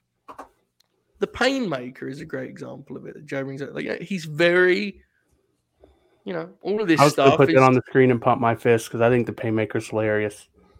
But do you see what I'm saying? Like, he's a guy who thrives on being the center of attention and being a performer. The Eddie Kingston character, and he did the same thing with Punk, resents the notion that he is booked to do a talking segment. Yeah. It's work, brothers. He's one of their best talkers. He knows this, but the point of the character is, why am I in here talking with you, man? Why are these? You see what I'm saying? Like, they're completely contrasting, and it's just good pro wrestling, man. It's good shit. And MJF and Punk is a great example of something where they went in a way more daring fashion with what they did, and that's equally effective in a different way. You know, it's like you can do it. You can do wrestling in 101 ways. It's just, it amazes me that people miss such obvious shit, you know? God, this sounds incredible to me. I actually want to talk about this. This remind me of Claudio. I want to talk about him, and I want to talk about the big announcement that Tony's going to do next week. But first, let's conclude that little piece of business. Bob, any tales of your parents commenting on professional wrestling as you grinned wide? I mean, not really. Like, they've never really watched it with me. Like, I didn't really know if I was allowed to watch it for some time in my life, just because, like, during the Monday Night Wars and stuff, I'd watch with my neighbors, and then my parents would be like, oh, you probably shouldn't be watching that. You're too young. So then I'd just, like, pick back up in 2002 or whatever, and I'm like, I don't know if I should be watching it, so I just kind of didn't tell them. But then, like, once I did tell them, my mom, like, took me to, there was a Mick Foley meet and greet. She took me to that. That was pretty cool. And it was like one of his book tours. So he would like sit down and do the thing where he told the whole story about his career. And she actually got like really into it. She never watched after that, but like she enjoyed it for 2 hours or whatever. And then there was another one where like Batista was going to be at this mall, like an hour from us. And I'm like, we have to go to this. And she's like, okay, fine. So we get there like an hour early and he's appearing on the bottom part of the mall. So we get there, the line's like to the top. And she looks at me and she's like, hey, we're not staying for this. I'm like, yeah, okay, fair. And then, just kind of didn't go to any shows or do anything like that until I got to college. I was on my own. So. Okay. Were you all right there, Joe? Did you have did the Sounded like my postman show up? brother. Sounded like my brother did a flat back bump right above me. It was very scary. okay. Oracle. I know you have many tales. Oh, I've got tales about his dad. So of a very different variety. Anything specific that you would like to bring to the table here? It's weird because my dad's an actual fan. Yeah. He's been a bigger fan in recent years than he was before. It's weird, like in the 90s and 2000s, obviously when I was growing up, he was teaching and working and coaching and stuff. So like his wrestling fandom wasn't quite as strong back then, or at least it didn't appear that way. He got a lot more into it again in the 2010s when I started college and he retired and stuff. And I know he was super into it in the 80s and early 90s before he started teaching. Mm-hmm. And like, I'm don't get me wrong, he was going to all he went and they toured with ECW for a weekend one time. My dad and Dylan did with one of Dylan's best friends in the summer of '97, and including the famous show where there was a huge riot caused by a fan groping Francine, and it's the one ECW show that's no longer on tape. Mm-hmm. They destroyed the tape, and Dylan actually watched every ECW show ever for ECW set, and so he's the only person other than he and Johnny P, John Philip Havage, are the only two people, because Johnny P was at that show, that have seen every single ECW match ever. So that's a fun little stat. But I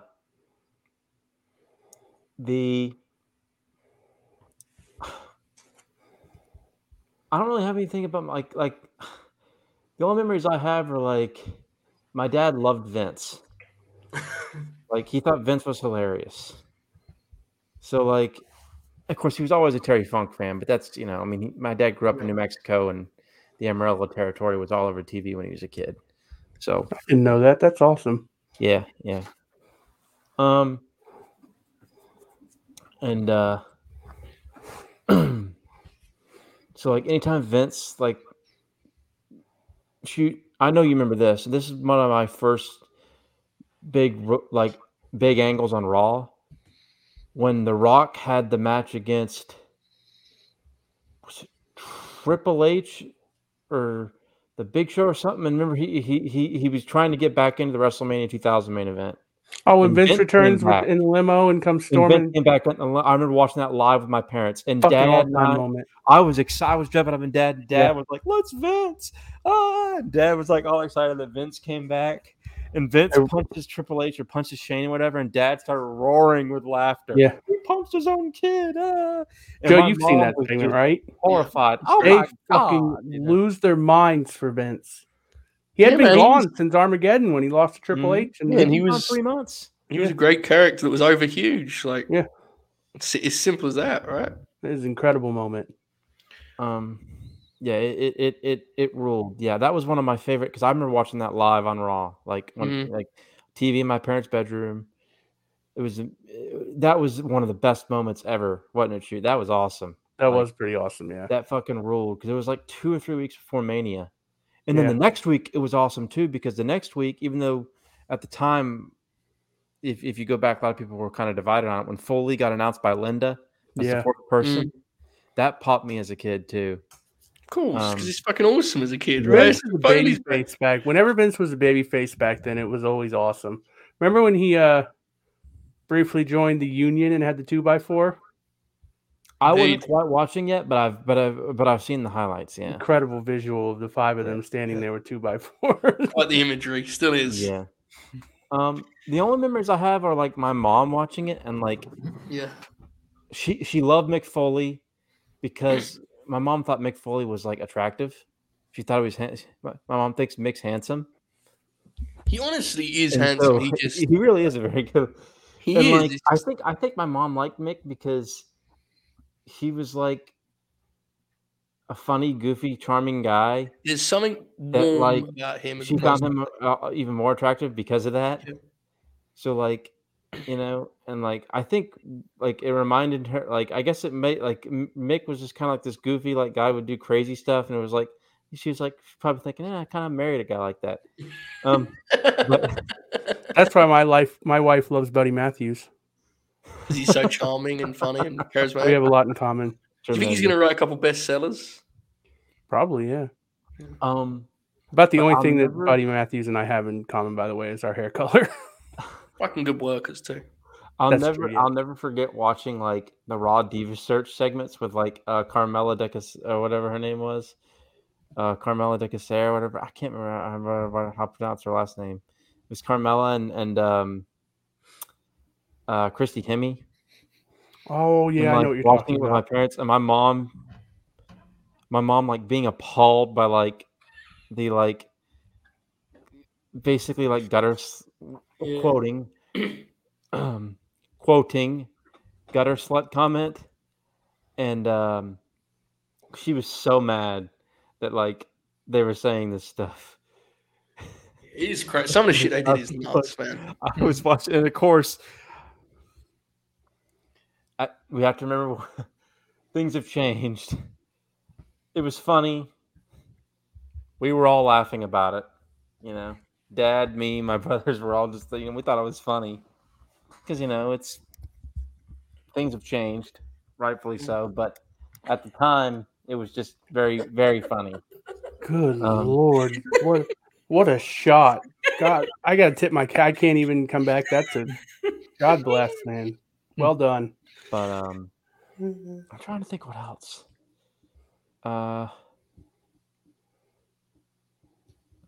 Mom will make comments like a typical mom would make about like stuff like, why is she wearing that? Or like, and it doesn't even necessarily mean like she's showing too much skin. It's just like she'll think the outfit doesn't look good. Yes. And so she'll like want to know. She'll be like, well, that doesn't look very good. Or like she'll like comment on like a promo, like a Vince's promo. Like I remember she watched the during the Vince Shawn build for the tag match again with God. My dad loved it. We all loved it when they went to the church. My mom's very religious. She was appalled. What year was that, Oracle? 2006. That's what I thought. That was before I met my wife. My wife would have hated that. She was like, oh my God. That's one of the craziest things they've ever done. She goes, I'll never forget. She goes, Vince McMahon, he's the damn devil. Well, yeah. Yeah. So, Oracle, I know you. I would assume Joe's familiar with him too. Guys, Tojo Yamamoto. My father-in-law told me this a couple years ago. Oh my God! And my father-in-law is a very stoic Southern man. He's got like the full accent and everything. Pops me huge. I've noticed that whenever I go down there for like a week, by the end of the week, I'm kind of talking like him a little bit. The idea of you actually popping huge, like, it does, man. Like, yeah, just laughing in his face. Like, I've been married to my wife now for almost 11 years. So I've known him for 12 years now since we met. And like, we have a very, I don't know what the right word for it is. Like, we like each other, but we're not like pals and like swapping stories and stuff. And we went down there for SCI, and every year we went to SCI, we would go to Crossville first to their house and hang out for a couple of days before we came over to Chattanooga. And one day out of the blue, he just tells me this story about Tojo Yamamoto. When he was in college, he played football. My father-in-law played football at Austin Peay in Tennessee, and he and his buddies were out one day, and they see Tojo Yamamoto coming out of the dry cleaner, like loading his I don't know if it was his gear or his clothes or whatever into the back of his truck or his car. And one of the guys is like, holy shit, that's Tojo Yamamoto, pull in here. So they pull in and they get out of the car and they go up to Tojo, and like they're like trying to get an autograph or something. I mean, it wouldn't have been a picture because this was the 70s, so that doesn't make any sense. It would have been an autograph. And of course, this is back then, so Tojo's a heel, and he's being a dick to him. That rules. So I don't remember all the details, but long story short, one of the dudes punches Tojo Yamamoto in the face and pushes him into the trunk of his car, and they just like drive off and leave Tojo Yamamoto in the parking lot. And if anyone else had told me this story, I wouldn't believe it. I would think it was just like a tall tale. But him telling me this story is like, oh my God. Because it was so true. Unlike anything he'd ever told you before. Yes. Felt like there's no, Yes. Well, all I got to say is, Tojo, brother, be glad you didn't work for Bill Watts. Tell you what, Bill had found out about that. Oh yeah.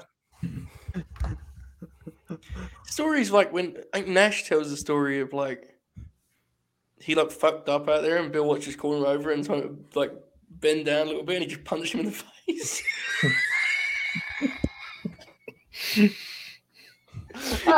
I remember that story because is this a shoot? Like, all I can think of. Good.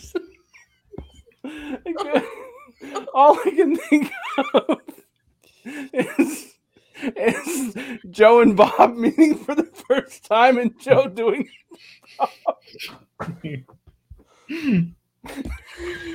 like I think Nash like Bob leaning down and Joe punching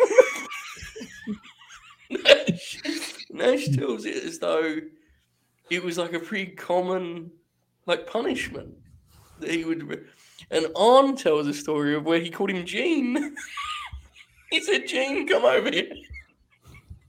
Fucking Gene, not even Oli. That pops me. Oracle, when did Gene wrap up in the ring? When was he done? Oh God, that had to be like what, early '80s, mid '80s. Genuinely, like almost a decade probably before this moment happened where he called Arn Gene. It's fucking incredible. Every time here, folks, for Black History, we have Cowboy Bill Watts. Brother, I will never believe they did that. A round table show booked to talk about Black history and professional wrestling, and fucking it had to be JR that did it too. I forgot about that. Yeah, you know, for like, look, God bless Jim, but like it was Jim, right? It must have been the book Cowboy Bill for that show. It's fucking incredible. The excuse they can use as well. I mean, look at the success of JYD. Yeah, but what they did was too. They had obviously JYD, and then they had they used Reed too. Ron Simmons winning the title. They kind of built this like evidence that he was this great. It's like, dude, he got fired for that. Like he said that exact. He was a very bad guy, folks. To be very clear, when we're laughing at that particular story, but he was a very bad guy. To be clear about that. Anyway, sorry, that idea of Bob, that was I like the airport. We're just going, come down here, pal.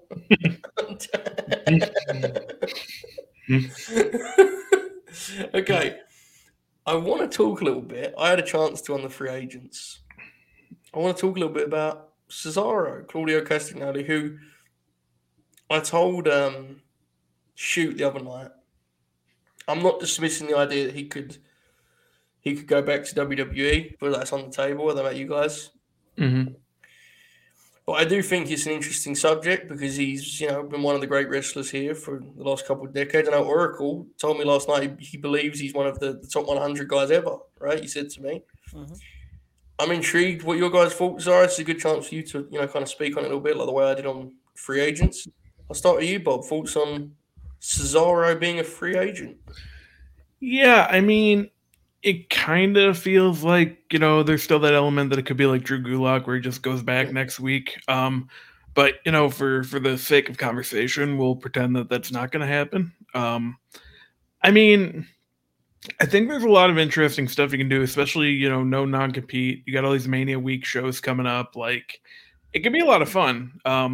There's obviously, and we both thought of it, I think, independently, coming in to team with Brian against Mox and King would be incredible. We both arrived at that one. So, yeah, I mean, it's interesting because I was thinking about this yesterday. Like, they probably did underuse him and underutilize him, but he's still one of the better like TV and tag guys that they've had in the past 20 years or so. And I think that's impressive too. So, I mean, he's going to have options.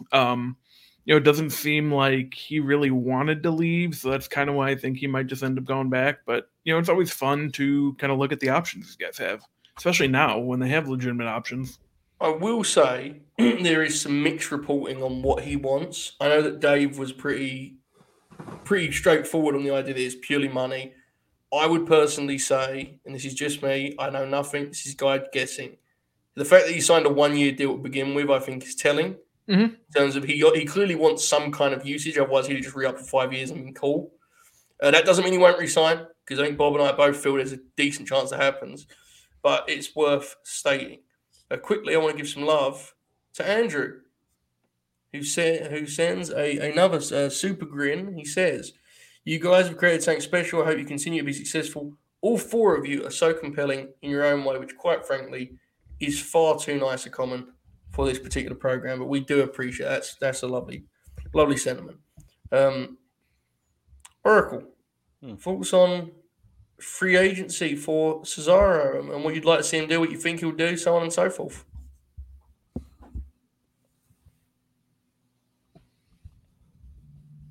Man. I'd like I'd like him to just give a call to wherever, whatever. Give me a reason to watch a few Mania indie shows. Let him work like 8 matches on Mania weekend. Yeah. And then call Tony Khan and say, Anthony? That dude probably would say that too. Yeah. I'm going to come in here. I'm going to do me a program that involves like a little side program with Eddie Kingston, because Eddie and Jericho are going like a year. Yeah. Get a little side program with Eddie in the spring, summer. On a per appearance basis, let me work other stuff. If things work out, sign me. If not, so be it. For you That's as a kind fan, of my hope for what I want to see.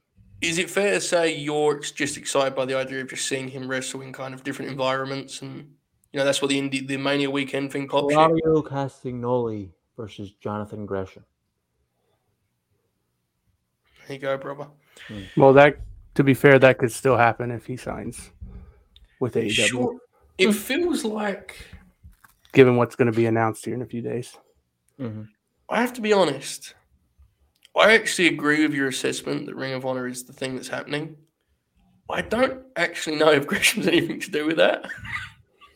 Which I know sounds insane, but I kind of think there was a chance that he was there to just talk to Tony about what they would do with him. Because Gresham's a different cat, and he's particular about how he'd be used and how he could wrestle. Right.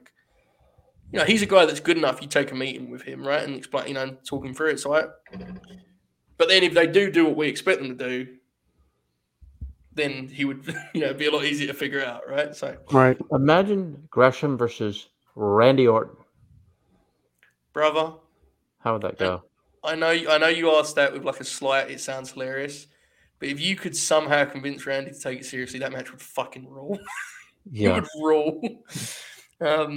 Shoot, you haven't had a chance to talk about this yet. Cesaro, free agent. What do you think?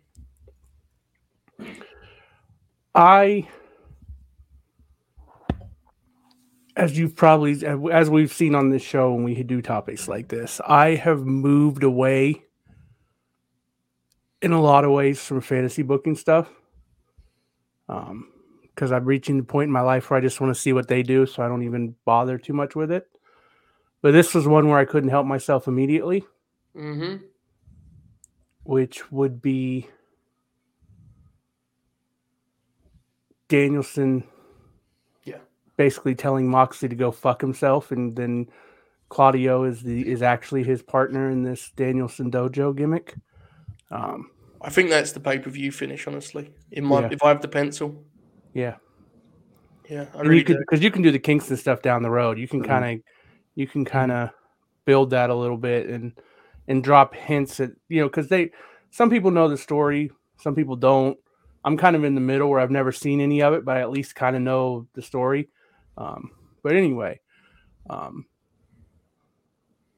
I hope. Well, look.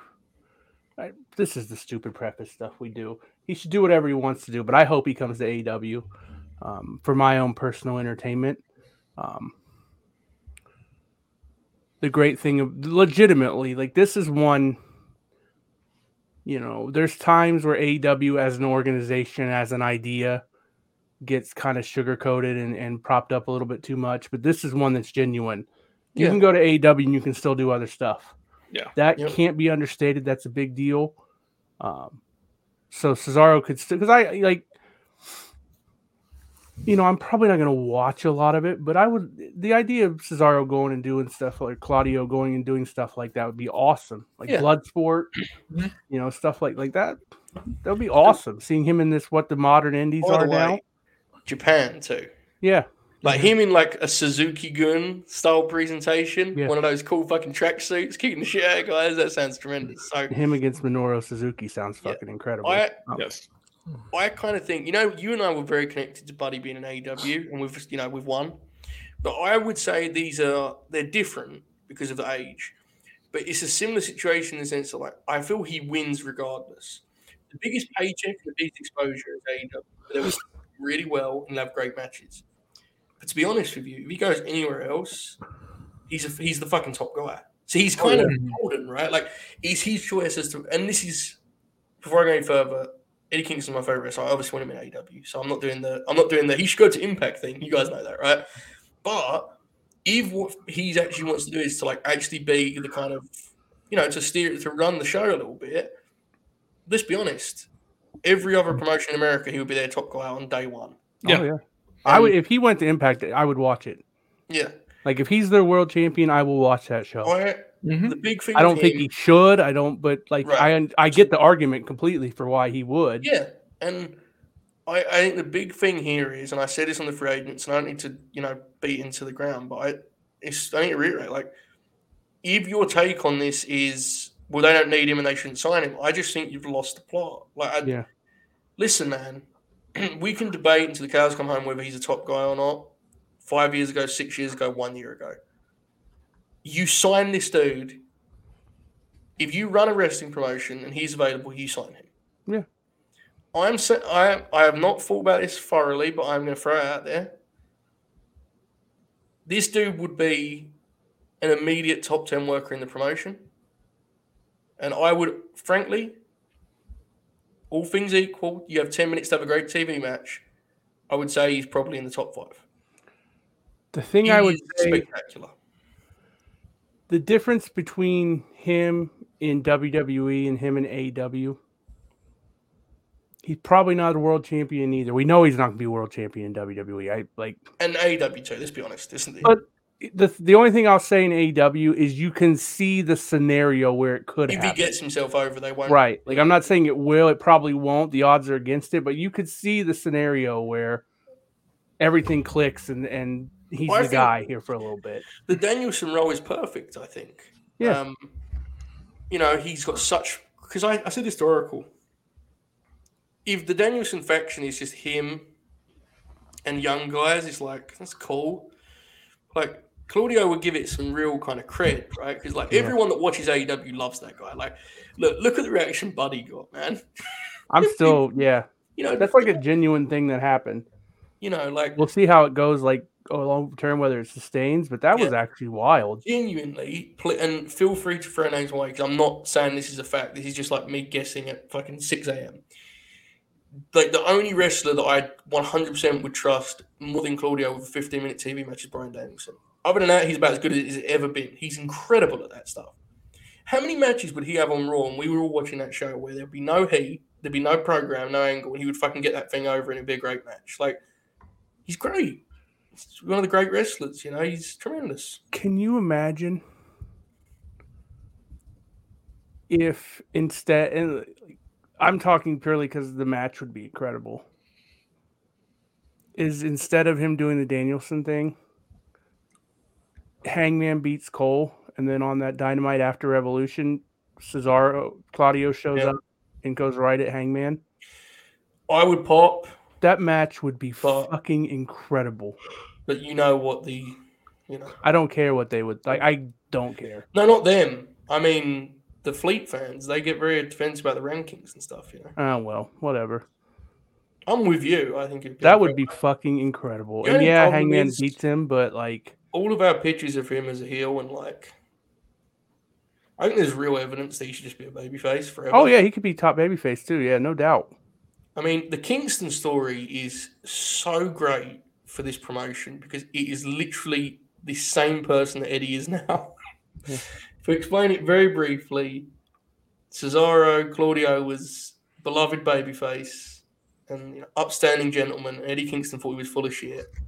They had a feud all about respect where Eddie kept claiming he knew shit about Claudio, that he was this guy and he was that. And then he revealed himself. He turned heel and was the head of I forget the faction. Memory, Shikara. He turned heel and the whole point of it was Eddie Kingston he was right.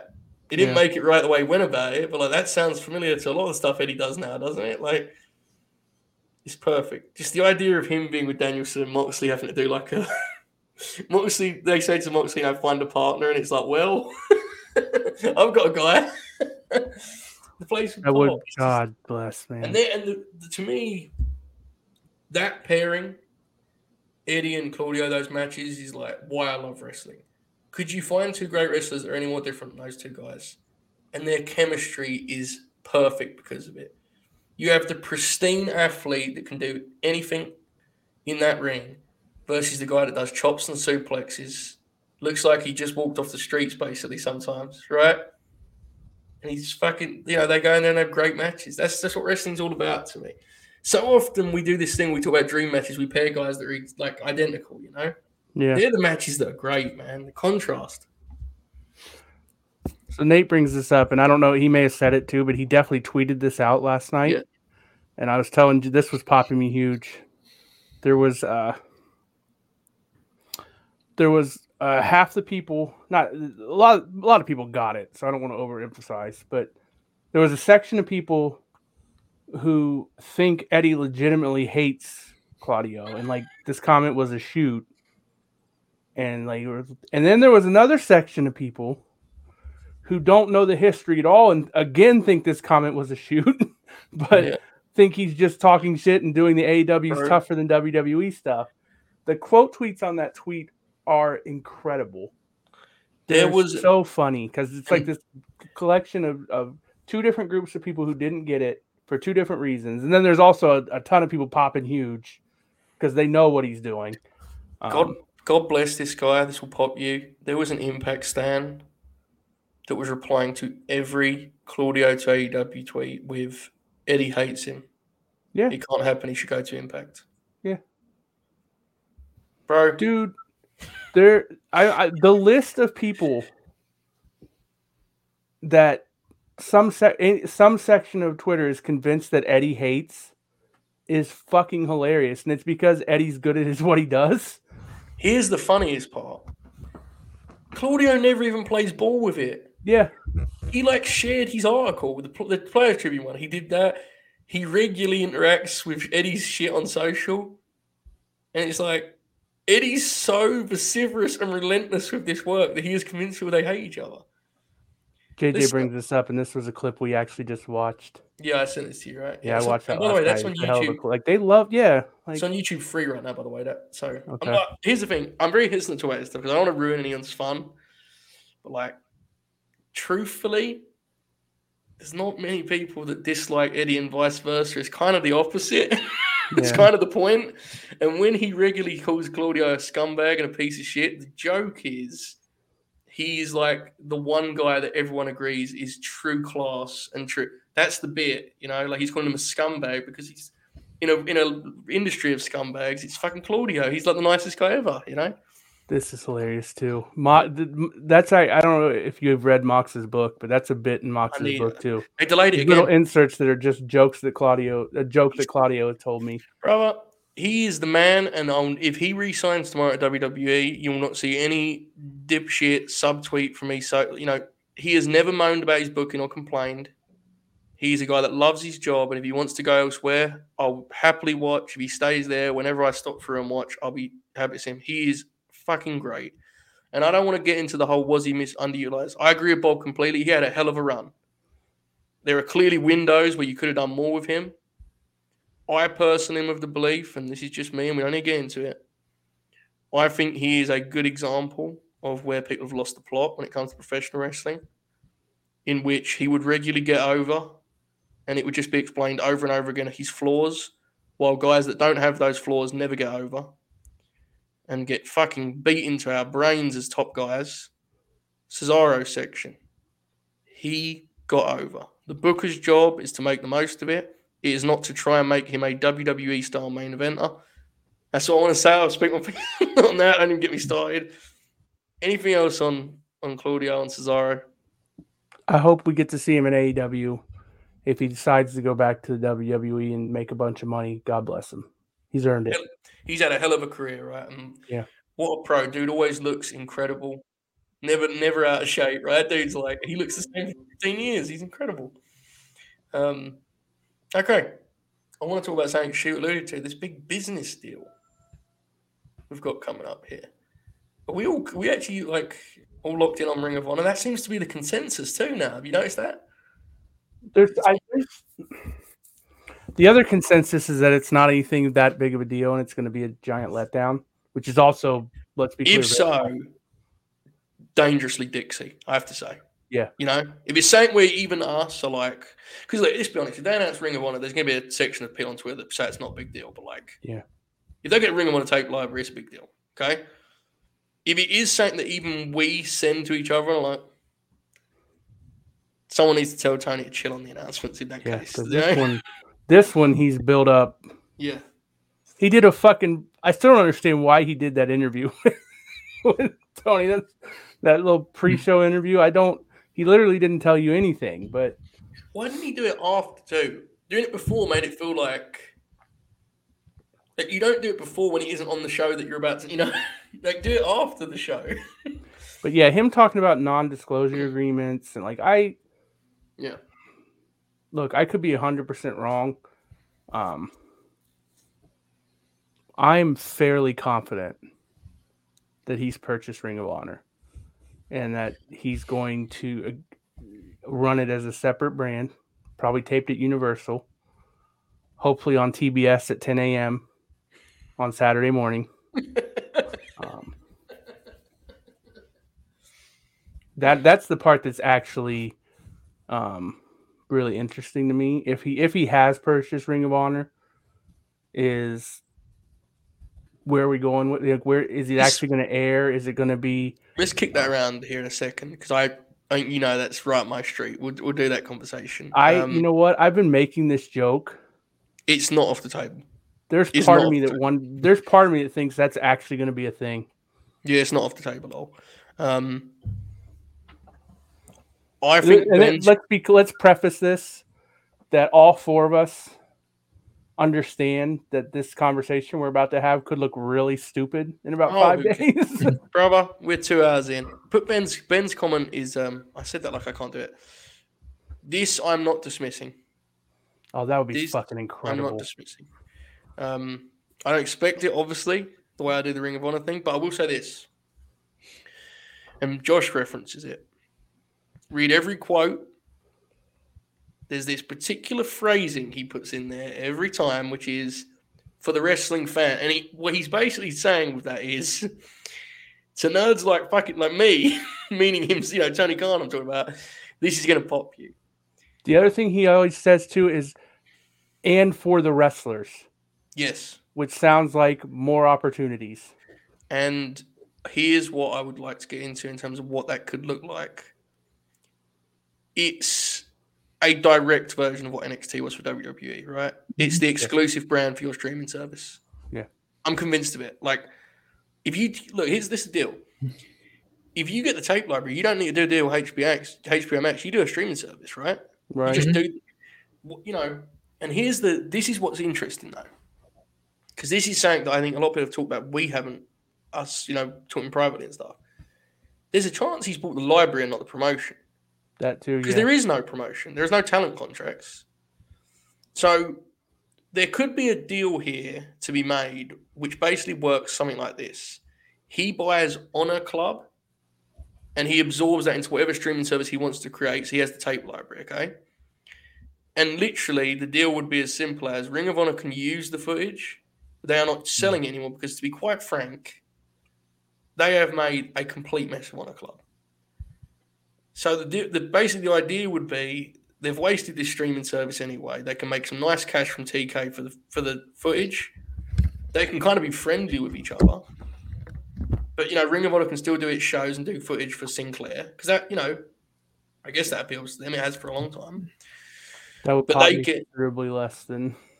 But do you not think that'll be cool, but I want Ring of Honor to be a brand that AEW runs. Do you not think definitely feels like feasible, though? It's definitely in play, 100%. How much money they make from Honor Club?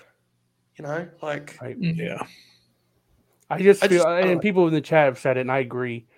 If you're buying the tape library, you might as well just buy the damn trademarks. And Right, but they might want to run. What I mean is, so Sinclair may not actually be looking to sell the promotion.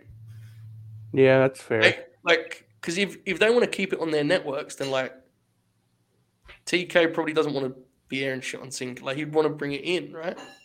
So that's where it gets. I don't know. We don't know. We know what the outlook is. I agree with it. The promotion basically is the tape library. I understand that. What I'm saying is, we don't know what they have planned. Ring of Honor, do we? So the idea of because I brought this up months ago when this first happened. The idea of Universal tapings becoming Ring of Honor and being their own promotion. I don't know if that's the play though.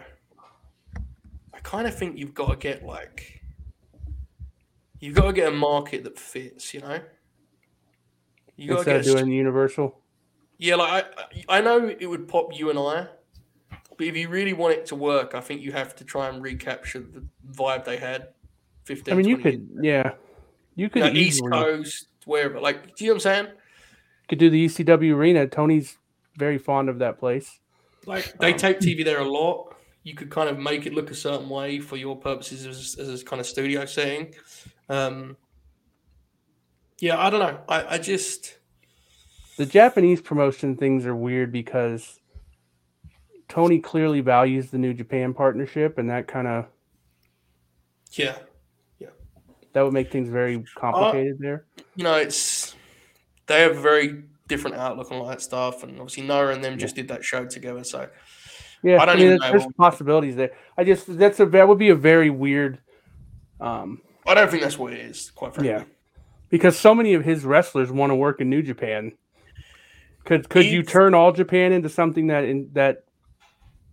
interests them? I mean, sure you could, but I mean, the big thing for me with the Ring of Honor deal is how much are you going to go? How much are you going to swing for the fences on this? When WWE did NXT, people forget this. I referenced it regarding Dolph a couple of weeks ago. They would do that old school deal of sending a top guy to each taping, right? Randy Orton worked NXT. Yeah. But we're going to have, is Danielson's Universal match is going to be on Ring of Honor TV? Is that what we're going to do? We could. Here's the thing that's actually really interesting about this. Because it's Tony Khan, you really can't rule anything out. No. Versus what some other people might you. If you told me that Tony's going to buy Ring of Honor and he's going to do bi-weekly tapings and tour the country, I wouldn't be surprised at all. I think, look, to be totally honest, I think clearly Tony's pockets are deep enough to buy Ring of Honor. Oh, yeah. It'll be a matter of what he wants to do and what they want to do. I do think as much as it pops you and I, there is a chance that he isn't actually interested in running it as a brand. No, yeah, there's definitely because he has a lot, right? And the Cody thing is one, but I will say it was interesting that Regal came up on TV this week, wasn't it? Yes, that's usually not a coincidence in that company. No. So I will say, look, I think Tony could also see the value I do too. Yeah. in having this place for the wrestlers that he has under contract to have another place to wrestle. That because I honestly I could see it being a thing where the brands are kind of interchange. Like guys could show up in Ring of Honor and show up in like I don't think it's going to be. That's how I do it. I mean, I'll be honest with you. My mind went to like they do the FanFest stuff for like pay-per-views. But do the Ring of Honor Hall of Fame ceremony at Double or Nothing week or something. Like, that would be incredible. Yeah.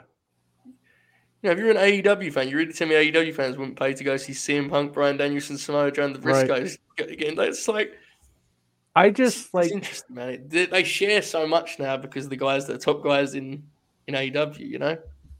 There's really just this part of me that's just like, this announcement is going to be Tony Khan's acquired Ring of Honor, and then fucking Cody's music's going to hit, and he's going to be the EVP of Ring of Honor, and it's gonna work. It's gonna solve this issue where like Tony was kind of sick of Cody, but now he can keep him in the fold. But the problem is the money part, though, right? Yeah, I actually don't think this is gonna happen. You just couldn't imagine it, yeah. You can definitely envision it. I honestly think if it happens, like, I think Regal's the guy. Yeah, that would be a great move. And I kind of think they would go full, like, that would kind of be a training facility for them too. And, there's a guy that used to be pretty important to the ROH dojo that's there now, and one of his friends is out there as a free agent, and he was just doing some stuff at the Performance Center. So, like, do I think that CM Punk could show up to a gymnasium with the Ring of Honor logo every couple of weeks and have some fun? Yeah, I do. And I could see that being a full-time job for the other guy that I alluded to. Like, listen, man. I agree with the chat. Good. Tony bringing up non-disclosure agreements made this feel like this is not some little venue announcement or like this is something different. But this is the best way to capture this. Revolution is headlined by two guys that you would legitimately have like 100 Ring of Honor matches of each on your streaming service. Not just that, their whole rise effect. I mean, obviously, Cole, especially PWG, but like you would see their growth just through Ring of Honor. That tape's all you'd need. Speaking of such, PWG for this streaming service. Yeah. That sure seems like a good fit, doesn't it? Oracle, did you have any thoughts on Ring of Honor owned by Tony Khan? Joe and I kind of dominated there for a bit.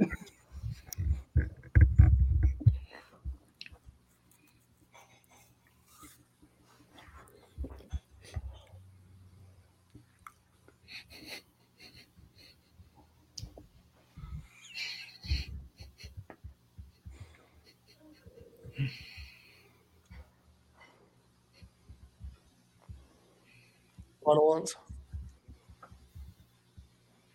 Can you imagine listening to this show? No. People are like, did it get paused? What happened? I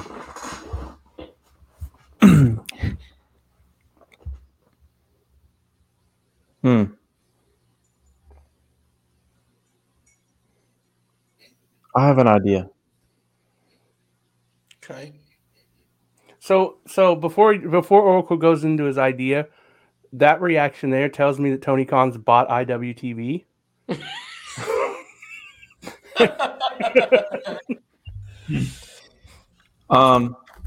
If that had happened, I would have gotten a phone call from my dad, like a long time ago, panicking.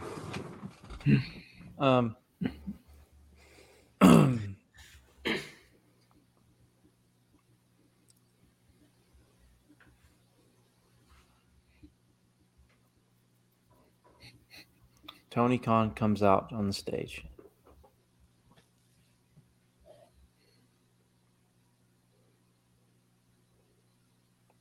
Takes the microphone.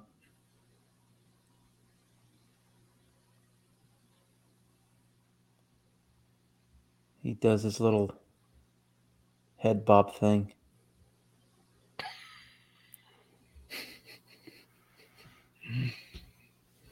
And he says, I have an announcement to make.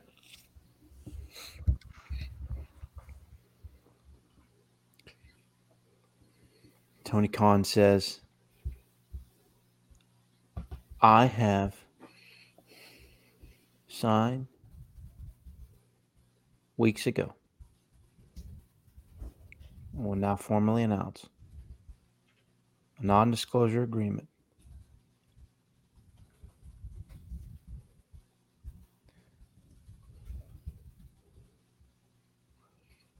with World Wrestling Entertainment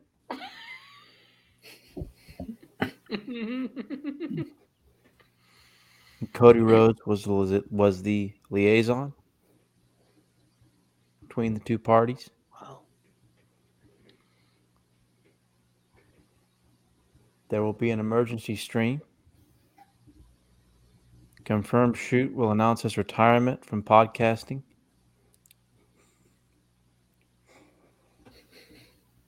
Bob will celebrate in the streets of St. Louis.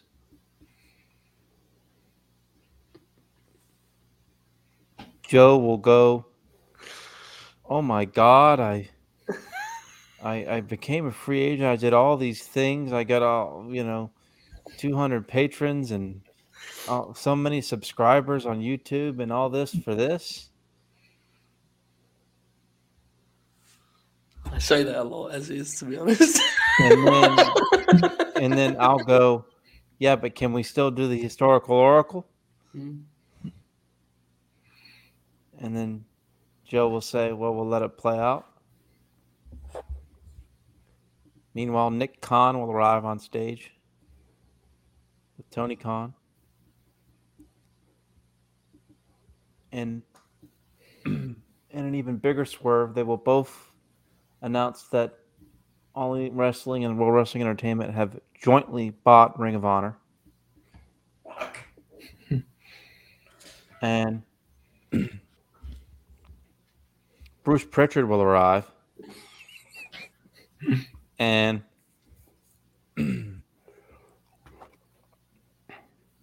pull out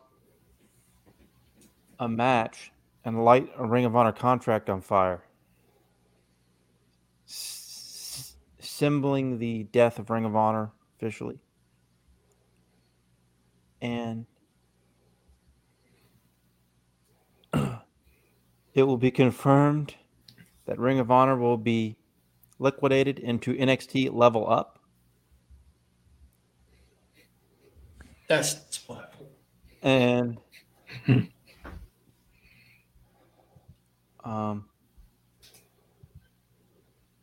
it will be a disastrous day in the world of wrestling. Tears will be shed. Factual. Can confirm. Tweets will be made aggressively. Does that mean that would Samoa Joe go back to NXT then? Yes. Oracle, what if the announcement is that Tony Khan signed John Cena? I'd be so mad. I'd be so frustrated when he beat all the guys I liked. No, he doesn't. Like, he shows up like once a year. He's just an AEW superstar now. Okay. That makes sense. Like Jack Crosby on the Grin? Yeah. Mm. Like an AEW ambassador. Oh, that would rule. Like Paul White, basically. Yeah. As per their agreement, anytime he's in a movie, it has to say AEW superstar John Cena. I'm not done yet, though. Okay. Fair. Suddenly, through the crowd, a legend emerges. Please, Slowly please but say. surely making his way down steps.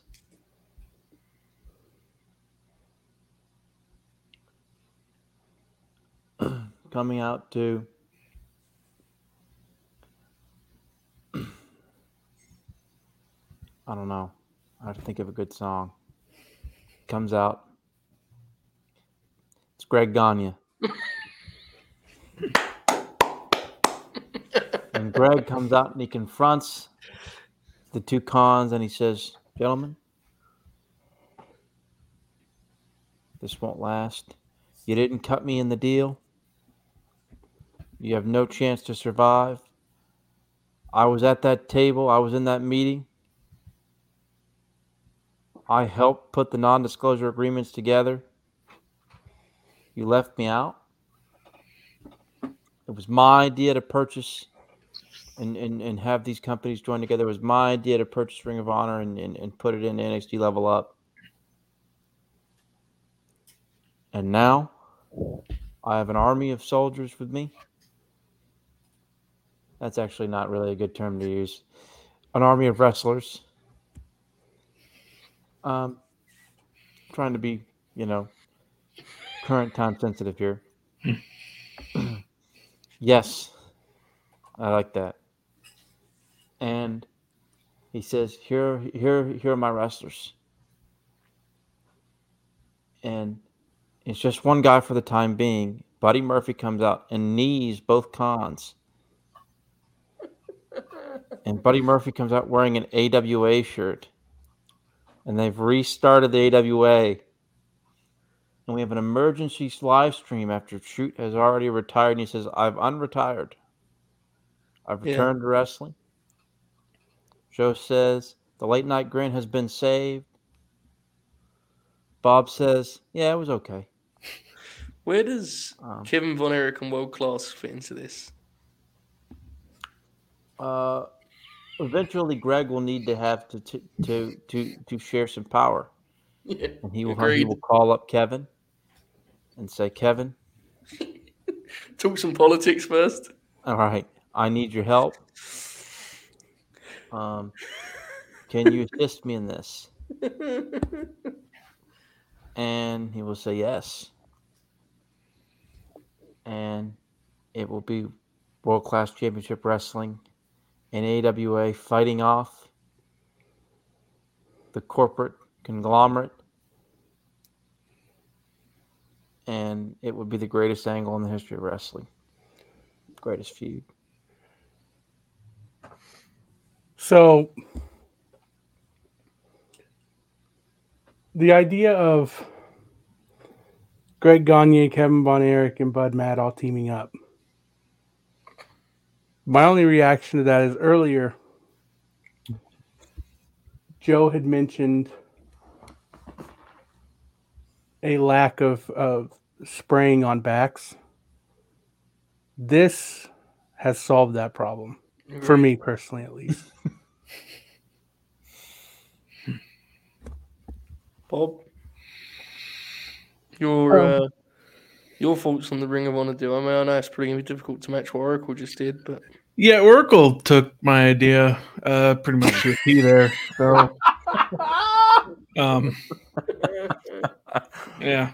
No, I do think it'd be pretty cool. Like if they get the tape library, there's a lot of Ring of Honor stuff that I'd like to watch without buying another streaming service that I'm just going to use to watch wrestling. So, can we all agree as a family, all together? Can we agree that if this actually happens, we have to do some sort of Ring of Honor series?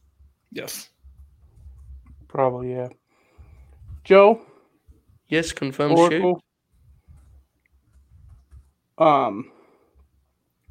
What do you guys think that Greg Gagne's rating on Cage Match is? 7.2. Oracle? 5.7. 5.41. That's just terrible. He gets a lot of that Mike Graham heat, man. Like, people just dunk because he's dead. You know, it's the whole thing. Did you know that Greg Gagne and Kevin Von Erich have never been in the same ring together? There's been other arenas together, I'm sure. He did work one match with Kerry.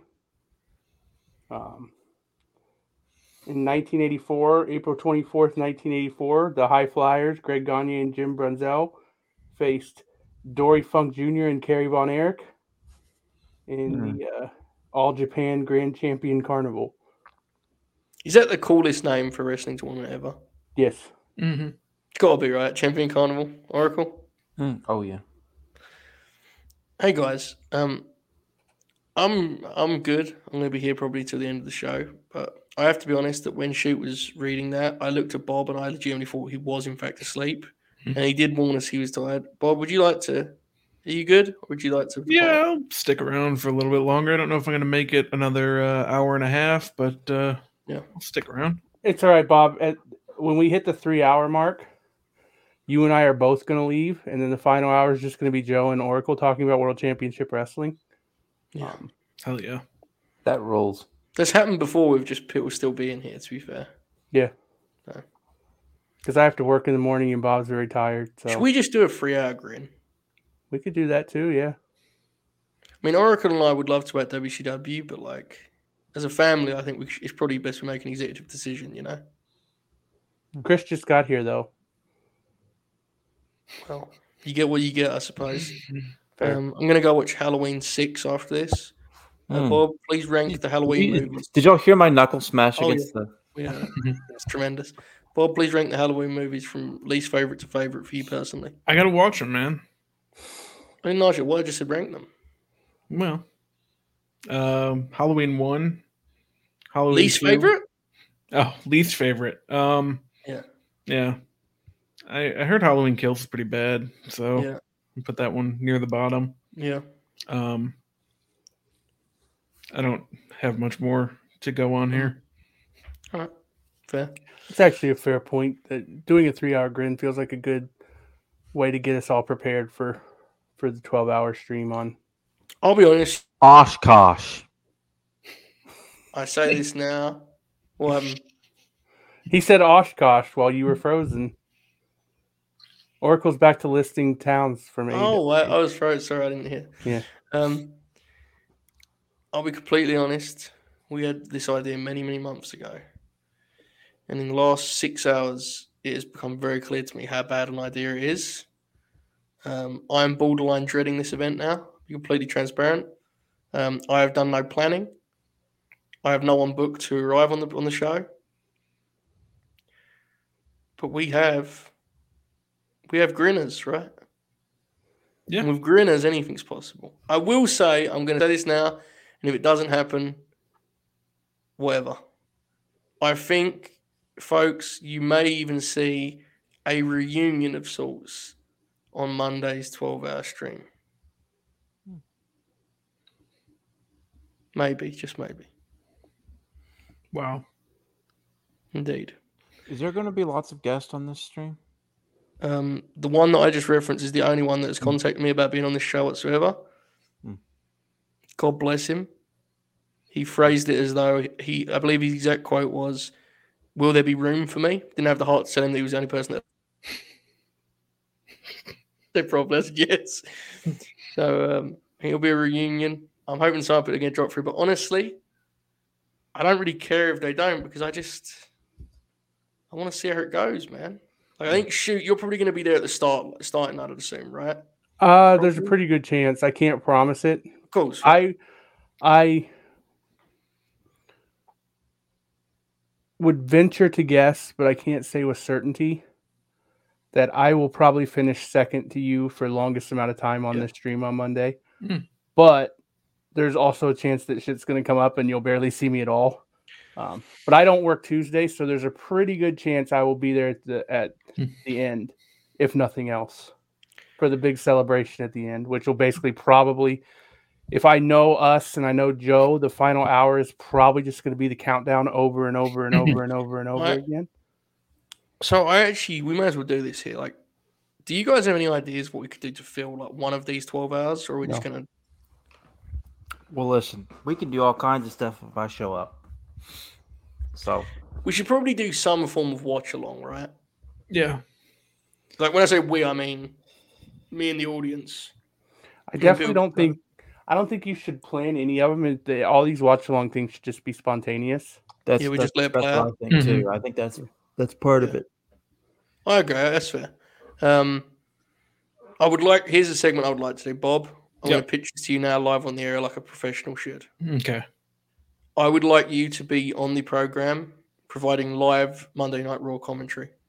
I mean, I can. I'm planning to be on there for the last 6 or 7 hours of it after I get off work. So. Yeah. My God. Okay, I may be wrong about finishing second. Not like play-by-play. I mean, we're talking, and then every once in a while you go, "Oh my God, it's Liv Morgan," or whatever. You know, it's fine. Yeah, it's just a random name I said. I didn't mean anything by that. I mean, I'm pretty excited. I do have a pitch. I referenced this to shoot as a joke, and then pump my fist in celebration because I thought it fucking ruled. I talked to you guys on Tuesday, I believe it was, about the Ultimate NBA draft, in which they took the top 75 list and drafted from that. And Oracle, I'm intrigued on your thoughts on my pitch. I believe that we should take the final results of the 2016 Greatest Wrestler Ever poll, and we make that our pool of talent. That is our draft board. We each have one wild card pick, one each. And that's what I said, right? And we draft from those 100 wrestlers. There has got to be minimum 20 that I've never seen wrestle. Minimum 60 that Bob has never seen wrestle. Which happened on the NBA draft. I can inform you that at the end, multiple people that were drafting players did not know who they were and was asking Jerry West to help. I think this could be fun. What do you guys think? Incredible. Yeah. There you go. It sounds great. That would be a nice little segment, wouldn't it? Mm-hmm. We can do that. There'll be a great part of this will be after about round 4 when we start picking guys that have already been taken. Oh, yeah. And then we've got to yell at each other because know they've already been picked. And there'll be at least one time where we won't even notice that, and we'll get 8 picks later, and then the chat will be like, hey, wait a second. Joe's picked this guy twice now. Have you been studying this list, Joe? No. No, I'm not. Have you ever looked at it? I've definitely, when I was reading all of the individual threads, I definitely looked at it. And I know it's got certain results. Final tally, is it the final 100 that you're wanting to pick from? Yeah. Interesting. Because that would be the reason I thought it was because it's just a more interesting list than WWE DVD's top 50, right? It's just whatever. We have another thing coming up. Shoot, you've not heard of this. I'm intrigued on your thoughts, but I've got Oracle and Bobby on board. Bobby pitched something, and then so we're just doing content programming now, or planning now. Bobby wanted to do a AJ Styles kind of project where we go through his greatest hits. And being the piece of shit I am, I took that and made it a completely different thing altogether. But I think Bob will agree. We landed on the tape pretty good, right? Mm-hmm. So I'm going to announce this now. Shoot, if you're not interested, feel free to just say, go fuck yourself. It's fine. We are going to do a monthly special. At the end of each month, March forward. We're going to do a special podcast in which we talk about a single wrestler that was born in that month. At the start of the month, we'll put a poll out of 4 wrestlers. You guys will decide which one we do. I'm freezing an awful lot. Am I back? Yeah, you're good. We will take the rest of you guys vote for. We will split their career into 3 acts. So AJ Styles is the example. We would do 2000s, New Japan maybe, or Bullet Club in general, WWE. We would then have 2 matches for each act. So it'd be 6 matches to watch in a month. Because I think all of us can agree, none of us want this to be a big workload, right? We would then, at the end of the month, do a special in which we share our thoughts and such. Maybe some people would even stop by as guests on those shows, maybe. Like the wrestlers themselves, you mean? Of course. Jay Shell probably will be involved. Maybe even that piece of shit. Oh, that's beautiful. Piece of shit, Jack Crosby is what I said. I want to make clear. What did it sound like I said? Piece of And that my thing's dropping out every minute. It's not good. That's the thing that's going to be coming up here next month. Shoot, what do you think? Yeah, I'll probably be on board with that. Depending on who wins the polls each month. Would you like to know who's the first options? Sure. But Bob would have popped huge when I sent this to him. Very cunning on my part. Right. Oh, by the way, Bob texted me today, the Oracle of Wrestling is a real piece of shit. And I replied, I'm going to read this on the air. And he said, as you should, stand by. I was meant to make that a bit. Sorry, everyone. Mm. Oracle, you squashed that now, right? Fair? Mm-hmm. Right. Here we go. Look at Joe's comment. We have the following names. We have Kenta, which I think would be pretty interesting. You could do like... everyone please vote for Kenta. I don't even care who the other three are. Lord. Good Lord, I'm getting the shit kicked out of me. Yes, you are. Kenta, which we would probably do like actual prime Kenta. We'd probably pick a couple of Fed matches out and then do his like revival run, I guess. Not Dax and Cash. I mean, like his recent couple of years. Mr. Perfect, Kurt Hennig. Oh, But that's a good depth. one. There's a lot of depth there before he was Mr. Perfect that makes him interesting. Portland. If you make me great. watch a 60-minute match, then I'm probably not doing that show. AWA, great. Oh, you don't have to watch that, dude. The Stan Hansen match is incredible. Mm-hmm. He's got other Bachmichael matches that are great. Did you guys see the tweet today about him, about how people should quit saying that he's one of the best wrestlers and never win a world championship? That actually caught me huge. Because the AWA? Yeah. Yeah. Because he's a world champion. He's great in Portland. His feud with Buddy Rose is incredible. We also have All Elite Wrestling star Sting. Mm. And I mean, that would be hard to cut into 3 acts, quite frankly. Yeah. You know. I guess you would just do Surfer, Crow, and then like TNA, maybe. I guess. Yeah, I don't know. I guess you just do Surfer, Crow, Old Fuck Sting, right? Yeah. Yeah. I don't think he had like any actual good matches in TNA. Honestly, he may have had more than he had as Crow in WCW, man. At that point, he's working with guys that don't care. TNA Sting kind of popped me, I ain't gonna lie. Okay. Let me defend Crow Sting WCW in 98, 99 specifically. He was very good. Particularly by the spring of 98, I think he got actually super motivated in the ring and worked super hard. And I think it was only about a handful, but I think he had a handful of excellent matches. And I thought he often worked very hard. I think by the time Russo came in, he had given up. Yeah, fair. And it was only about an 18-month period. You know, I'd say right around the time that first DDP match happened in 98, March 98, all the way up until basically towards the end of his title reign. That's fair. All the way up until the early months of his heel turn in 99, where he had good matches with like Benoit and I think he had like another good match or something. There's some good stuff in TNA though, genuinely. Oh yeah, he's Isn't there a match in TNA where he wrestles Hogan? Yeah. And then like at the end they team up and they do the WrestleMania 18 spot just with Sting instead of Rock. That's the only, or this is actually funny. That's one of maybe 5 TNA matches I've ever seen. Incredible. And I'm not gonna lie, popped me huge. Yeah. Oh, that match got praised for the way it was put together. Yeah, it popped me huge. It's a great example of what you can do when you're over. Hogan's a giant piece of shit. I am not going to retroactively pretend that he didn't pop the hell out of me. That's fair.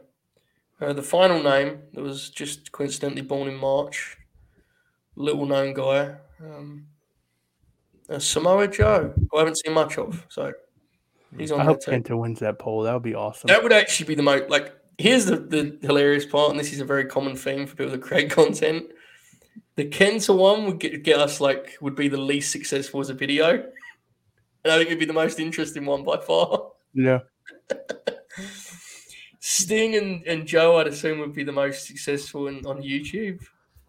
And I think the second most interesting is Hennig. Are we doing these? Is this Patreon or paywall or YouTube? I think we should do these as like YouTube specials. Okay.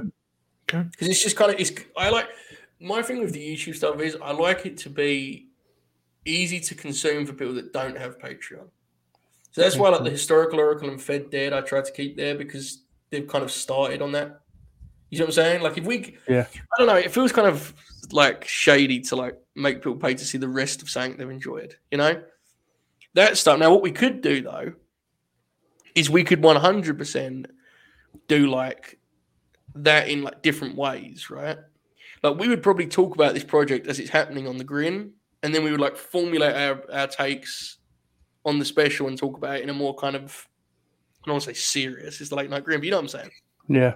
So there's a lot of different stuff. So how do the matches get selected? Because if we're doing Hennig, we're definitely doing like West Texas Rednecks Tags 99.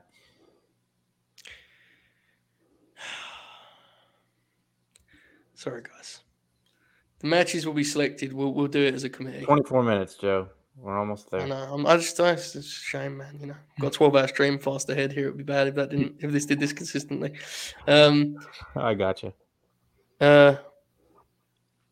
Yes, we'll do it as a committee, and I think we'll all have different expertise on these different guys, right? Like, we can kind of figure it out together. We'll do ones that we all want to watch too. It's not supposed to be a challenge. It's like a fun project. So 99 Kurt Hennig's interesting because he actually gets good again for a year, and then like I kind of want to, because he was so bad in 98 especially. but there's just He popped me when he came back to the Fed. Mm-hmm.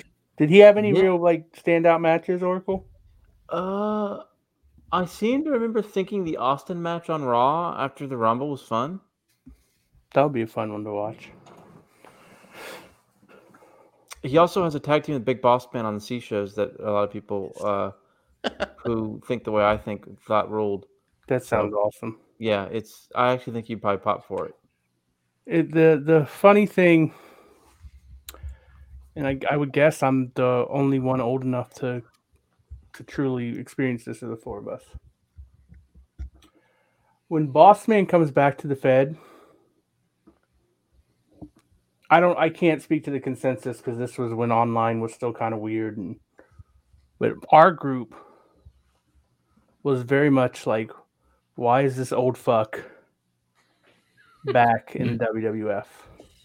And later as I'm older, he's like 36. yeah. But wrestling was very different back then, and like the idea of somebody coming back from had been gone for 7 years or something like that was impossible. Like we did not care about Boss Man at all. At all. Who'd y'all care about? I love Boss Man now, but then we didn't care about him at all. Who are the people you cared about at the time? I'm just curious. I'm not even like. When did Boss Man come back exactly? October 98. Okay. So that would have been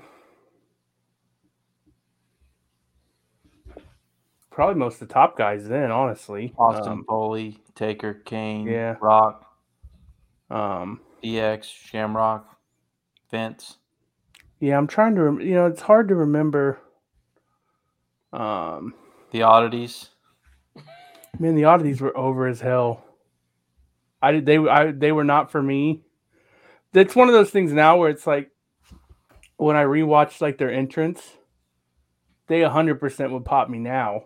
What was that song? The ICP. Something about the show. Yeah, that theme song is incredible. But they're the Oddities today would be one of those things where they would pop me huge, and then I would come on here and act like I didn't care about them because I would be embarrassed. The Greatest Show. That was the name of the song. That was the name of the song. Let's go to the Greatest Show, whatever it was, and then they'd all wave their hands, and the crowd would go fucking nuts. Yeah. Kurgan came out, and there was a big. My friends and I, the Survivor Series Deadly Game, which is the first pay-per-view we ordered as like a group, because that tournament concept was just fucking incredible. There was like this huge argument among my friends about whether Boss Man was in on it with The Rock at the pay-per-view. And I was like getting legitimately angry because they were saying that he wasn't in on it. And like, I was so mad. And I'm like, what are you talking about? Like, this was clearly a plan the entire time. Like,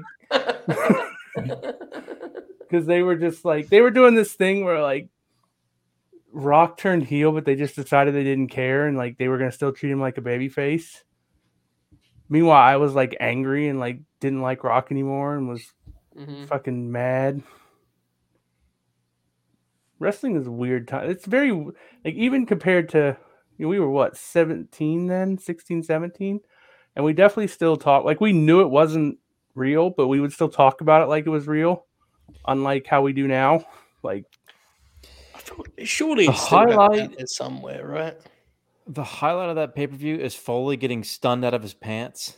yeah Because Foley wrestles in that suit for like most of the show, and when he's wrestling Austin, he gets stunned out of the pants. It's the funniest thing. dude we were so sure Shawn Michaels was going to be the mystery person. It was fucking Dwayne Gill. Oh god, that's a great segment. Yeah. At the time, I'm sure y'all are livid though. Oh yeah. That's awesome. What a ride that whole thing was. And Poor like it's one of Joe. those that was back when like I got to give credit where it was due. Like for the most part, I'm sure some people would say they disagree with me. You did not see that coming. But yet once they did it, you could go back and be like, "Holy shit, like they basically telegraphed it. Everything makes sense." It's a great angle, yeah. It's as much as we rightfully destroy Russo, and of course the guise of Pat Patterson and Vince or whatever, and then it's Russo's magnum opus. It's the best thing he ever did. Yep. That's so well done in retrospect.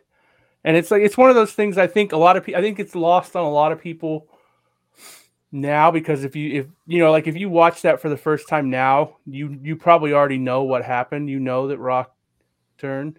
Mhm. But like if you went into that show not knowing that, it's so great because they make it seem like it's a series of coincidences. Mhm. But then once it happens, you're like, holy shit, it all makes sense. Like, yeah, There's that great beautiful. Attitude Era, like soap opera-esque moment that WWE was so good at back then, where Shane counts for the 3 and then he stops at the 3 and looks at Austin and flips him off. Yep. I think that's in the Boss Man match? No, Mankind match, isn't it? It's the Mankind match, I think. What a great night. That's a great show. Mhm. I don't even know how it holds up wrestling wise, but I haven't seen it in years. not There's really not bad, very good though, matches right? on there, but the booking's still peak great. Yeah. It's still Yeah. great. Yeah, much like Spring Stampede 2000, which was built around a great Vince Russo tournament. Yeah, I actually like Slam Break 2000. That show's fun. The stuff I've seen from it is fun. Is that I mean, the it's Triple H? total, huh? Is that the Triple Cage? Yes. Yeah, that's fun. It's a Triple Cage, right? Can't argue with that, right? Got like Shane Douglas and Ric Flair, and they got like 7 minutes. It's hilarious. Shane is so washed by that point. It's incredible, man. God bless him. Like he's in there with Flair, who's like 50, and he's like completely washed, done, cooked. Like me with my internet connection here at 6:50 a.m. I bet Joe's fuming inside right now. Oh yeah. I'm too tired. To I'm gonna get a text message as soon as the show ends. He's gonna send one now. Joe. Did he freeze again? I don't think so. Uh, Maybe. He's texting you right now. No, there he goes. Yeah. I've received a text message from one Joe Holbert. Can this Reads, be read and I aloud? quote, I know I say a lot of bad things about Bob O'Neill, but he's actually one of my best friends. That's a sweet thing to send at 6:52 a.m. Oh, so now I can't say what I actually sent. That would be really mean. Okay, all right. My That's what I said. favorite thing is when that one morning that Joe just started saying nice things about us the other day, and he buried Jack Crosby, and we all had a good laugh. Did you notice? I gotta find this now. I was gonna do it again. Then I was gonna be nice. I don't know how my internet's going to, but listen, man. This is a hell of a team we have here, isn't it? I think so. Mm-hmm. We have a hell of a time. We all have different, like skill sets, and So, it's just fun.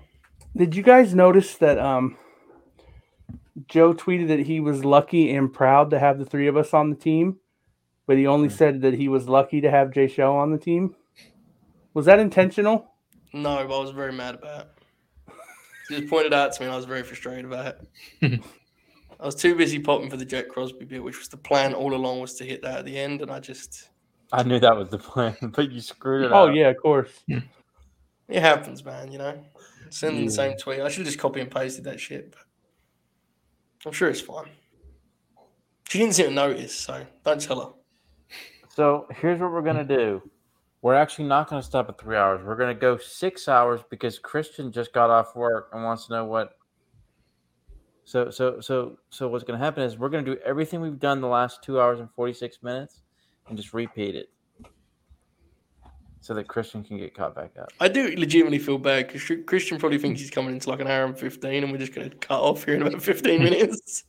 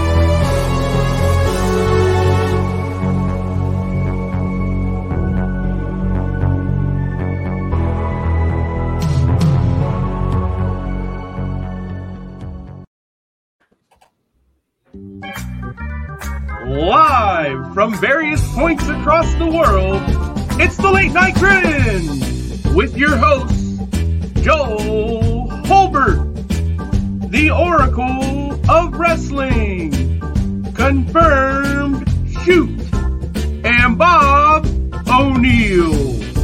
Ladies and gentlemen, let's grin.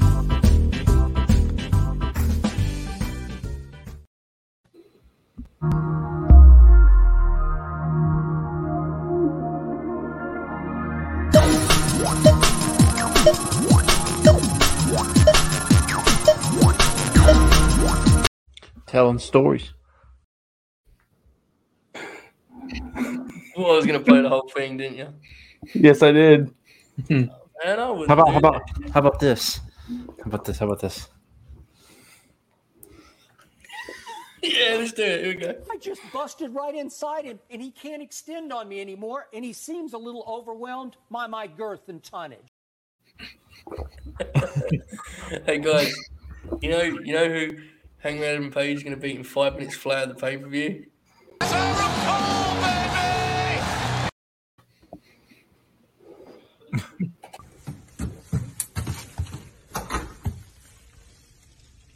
Tell you what, that was a close one there for Skip.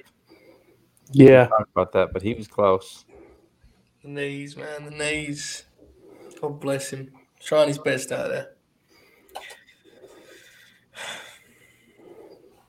We True.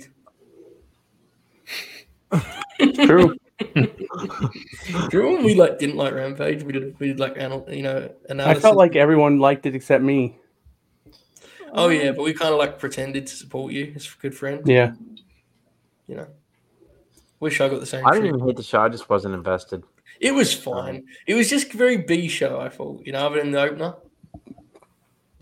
That's fine. It's not a big deal. I mean, it's only whatever. The promotion's dead, but at least they're going to buy Ring of Honor and they'll have another shot at it. Agreed. What do you think the reaction will be on Twitter when Tony Khan reveals Jim Cornette is the new head booker of Ring of Honor, reprising his role from 2011?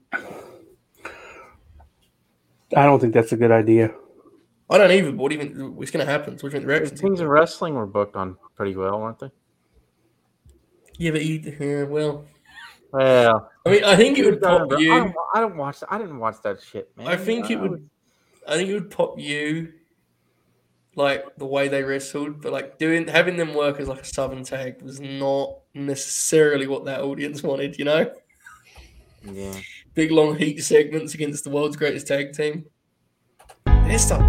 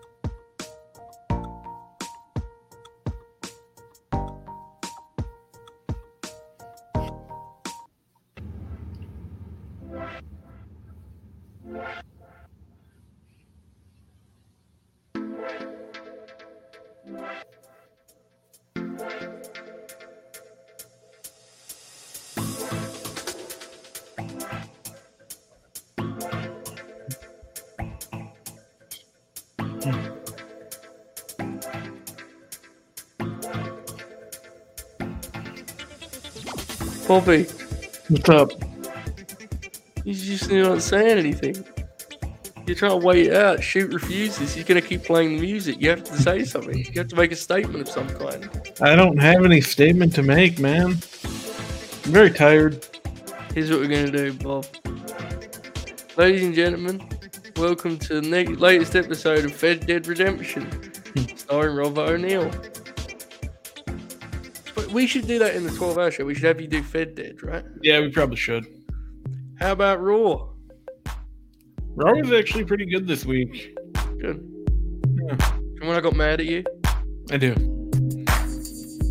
Oh, we're going to see the Rhea and Alexa thing play out in real time on Monday. That's going to be really fun. Definitely what's going to happen. It definitely won't be Alexa making the save when Liv Morgan gets beat up by the women's tag champs. That's true. Rock through an office chair at someone tonight. That was fun. Rock did? Yeah.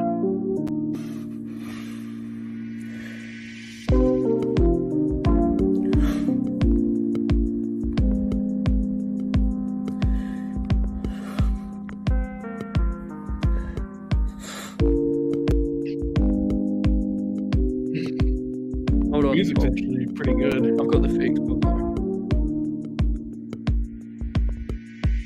Ladies and gentlemen, welcome to the latest edition of the Historical Oracle. Today we are covering New Japan 1981. Oh no. Set the stage for us, buddy. The Giant. Fuck yeah, that's actually true, great yes. Great match.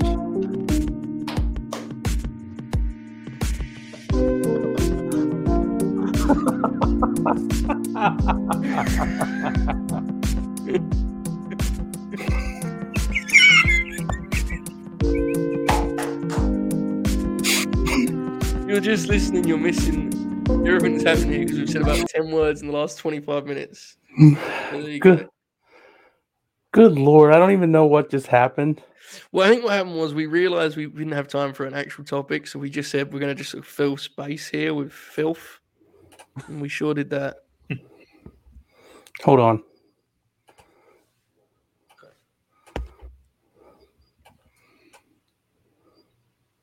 Bob's just refusing to play ball, and I respect it. He's like talking. Go about yourself. If you were to rank Midwest cities, Bob, Yeah. where would St. Louis compare to? Where would St. Louis compare to Chicago? Slightly worse. Why is that? There's not really as much to do here as there is up there, but I also lived up there a lot longer. Can you list the top 55 St. Louis wrestlers ever? No, probably not. What about the top 5? Probably not that either, because there's so much that I haven't watched. Because it's obviously a big city. What about the top 2? Randy Orton and Cowboy Bob Orton, who I don't think is from here, but it's fine. Bob. Yep. Give me your top 5 wrestlers from Columbus that would be most suited to shooting an angle with Rhea Ripley this Monday night on Raw. Alexa Bliss. Yeah. Probably about it. There's a lot of wrestlers from Ohio. Is she the only one from Columbus? Where is it from? Macho Man Randy Savage is from Columbus. Oh, really? I don't think he's going to be in an angle on Monday, though. That's fair. That was said with such sincere doubt that it was just perfect, Bobby. There you go. Chris got a good question. Bob, who should be in the dunk contest next year? Man, people that can actually dunk. I don't know how much you watch of it, Jay. It was bad. People that we actually know. I'm not reacting to you, Bob. I'm sorry. I'm just seeing what my screenshots now. Do you remember when Jack became a parent and he talked with such caution on the air that people thought he had some sort of disease, or he was gonna be going away? You might not see me for a while, guys. Fight my life ahead. Hey man, she's supposed to be congratulating you, terrifying us with the way you're talking about this. God bless him. He's taking it seriously. God bless him. He should too. Bob, you could learn something from that.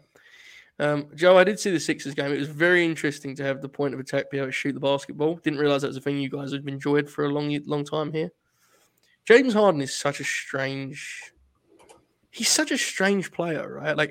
He's incredible, and it appears he's playing so within himself sometimes. Mm-hmm. It's like walking up the court, they double team him, turns around, fires it in, pocket pass to Embiid. He's incredible. Yeah, he's averaging 11 assists. It's wild. Yeah. He looked great tonight, man. He's gonna, as a regular season team, they're gonna be spectacular. They've been good enough with just Embiid. Mm-hmm. They're gonna be spectacular. I have my concerns about Harden in the playoffs, always have, but it's an incredible deal that Murray pulled off. I mean, ridiculous deal. Yeah. I like Jack Crosby too, Josh. He's actually one of the nicest guys I know. He likes us for some reason too. Me, at least. Well, yeah. Obviously, commentary. Wait, what happened? Yabba dabba doo. Fair. Hey guys. Yabba dabba. Yabba yabba. Yay. Hey guys, I'm going to send you a tweet. I want to see if you pop, and I think Bobby knows exactly the tweet I'm going to send. We cannot say what this tweet is. We just have to just pop when you see it. Okay. Very, very good stuff on Twitter. Definitely a very good tweet. Definitely. Dukes has asked if Oracle's having a stroke. Fair question. Oracle? I can't answer that. You can't. Good. Fair. Bob, have you seen this? Yeah. Would you tweet that? Probably not. No. Shoot. Where did you send it? The Grin group chat. Jack isn't in. Jeremy isn't in. Jay Shell isn't in. Seems bad. Oracle, have you read Death of the Territories? Josh asks. That's a choice. I have not. I haven't either. I should read that. It sounds like something I would pop for. So, this has been the Late Night Grin, I guess, right? No, we're not done yet. Okay, good. Do you want to talk about Texas again? I'm testing something over here. Okay, you prepare the bit. Bob, fill dead air. Okay. The Lakers do not look good. They still don't look good. They haven't looked good all year. Bob, they're becoming every sports radio guy for the last 40 years. Fill dead air. How about them Lakers? It's rough, man. They probably should have got some players that are good now instead of good, Bro, What are we doing? Oracle said, what are we doing? Who knows, man? I thought we were Seriously. going to bed. That Westbrook deal was such an obvious disaster, man. I can't believe. Yeah. Yeah, I'm sure it's fine. No, I know I've done the thing where they should have just got DeRozan, but that's not even a hindsight thing. He wanted to go there. Pervert. Fair. Anyway, are we done now? Shoot. Yeah, I think so. I've now learned there's a new tool that we can put to use. Right. This picture, that image of Jack is a PDF file, so we can make PDF files and put them on the screen and have us on the screen. So that's what we're gonna do for the greatest wrestler ever draft. Yeah. There you go. I have another pitch too that I've told Shoot about. I'm going to just announce this now, even though I've not talked to Jack Crosby about it. Folks, I intend in April to do something truly historic. We're going to do an AEW draft like we did last April. Jeremy and I did on the Twitch channel. And the teams are going to be as follows. If everything works as I hope it will, this is April, okay? Oracle and myself. Bobby and Jay Shell, confirmed Shoot and Jack Crosby in one of the most historic events in Grin history. Lots to look forward to, but first, let's not forget Monday, 12-hour stream. I need you there, Grinners. I need you loud. I need you popping. I need you having ideas, gimmicks, things to make me think about while I try not to lose my mind. But other than that, I think that's just about all of the promotion for me, guys. Do you have guys anything to promote here? Yeah, Bob, you've got some stuff to promote, right? No, not really. Shoot, are you preparing another bit, or are you? I might be, yeah. Okay. So it's gonna make it. Yeah, okay, go, Bob. Well, yeah, come back Monday for the 12-hour stream. It's gonna be a really special, fun thing, and for a good cause, and that's important too, because a lot of stuff's going on right now, and a lot of on everyone's mind is how can I help, and this is a way that you can help in a very small way, and it really means a lot. Mm-hmm. Absolutely, we're already over the $50 mark. So Wow. Yeah, I think we're going to be able to do something pretty cool here on Monday. And if you're going to wait for the show, that makes perfect sense. I only made that an option because I know people will forget and whatever. But we're going to have some fun. But we're doing it for something that's more important than just popping ourselves. So it'll be pretty cool. Shoot, would you like to unveil whatever you've prepared here? Yeah, here we go.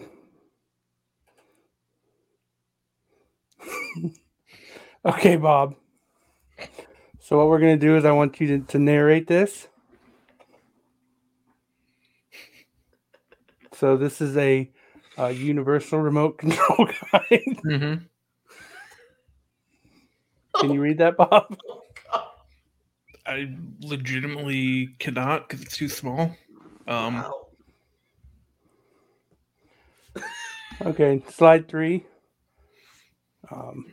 Step 5, which is very important, is to find a place to store your remote. Mm. Section 6 goes over how to program the remote control for your devices. What if none of the codes work?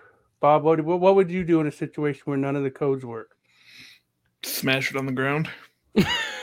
Fair. Let's see. Changing volume control. Oh, okay. That's important. Let me very quickly, because it's an actual question I should probably answer. I didn't mention. Josh, Voices of Children is the charity. They work with kids that experience war in eastern Ukraine. So that's what it felt like the right pick here right now. If you go to my pin tweet, there's the link and you can read about it there. Sorry, shoot. Continue your remote control bit. Yeah, I feel like we should probably retire that now. This is to answer it, right? What's that? I had to answer it, right? Oh yeah. Well, let's see if there's anything else here. Put it back the way I got it. Troubleshooting. I got the first one is check the batteries. Yeah. Can I make this? Let me see what this does. Oh, well, that didn't do anything.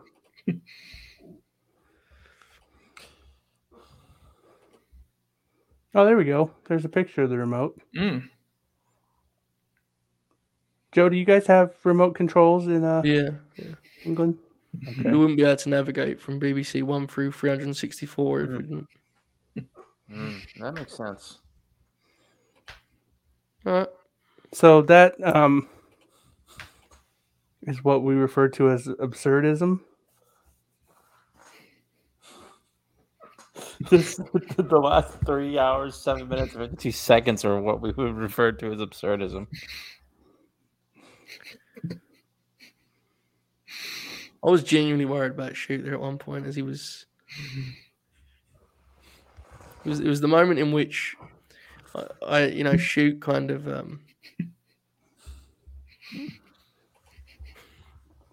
It was a moment in which Shoot seemingly said that the bit would end now. It felt right to, and then immediately began to scroll more and said, "Actually, there's still else we got here." Of course. And it happened within about a second. Right, here's what we're gonna do, folks. Hang on a second, let me take that off because Bobby's really popping, and there's nothing I love more than when Bobby pops like that. Love it, man. Love that dude. Right, here we go. We have an outro. You've seen it by now, but I want to really set the stage for it here. So, you've seen The Last of Us. We've had a wonderful Grin. We will all be back in some form or fashion on Monday for a good cause for 12 hours. I'll be there for the whole 12. The guys will be popping in and out, and we'll be there having a lot of fun. There'll be a reunion on that show. And now I give you an outro that I feel deserves a better build-up, quite frankly, than my voice can provide. So here we go.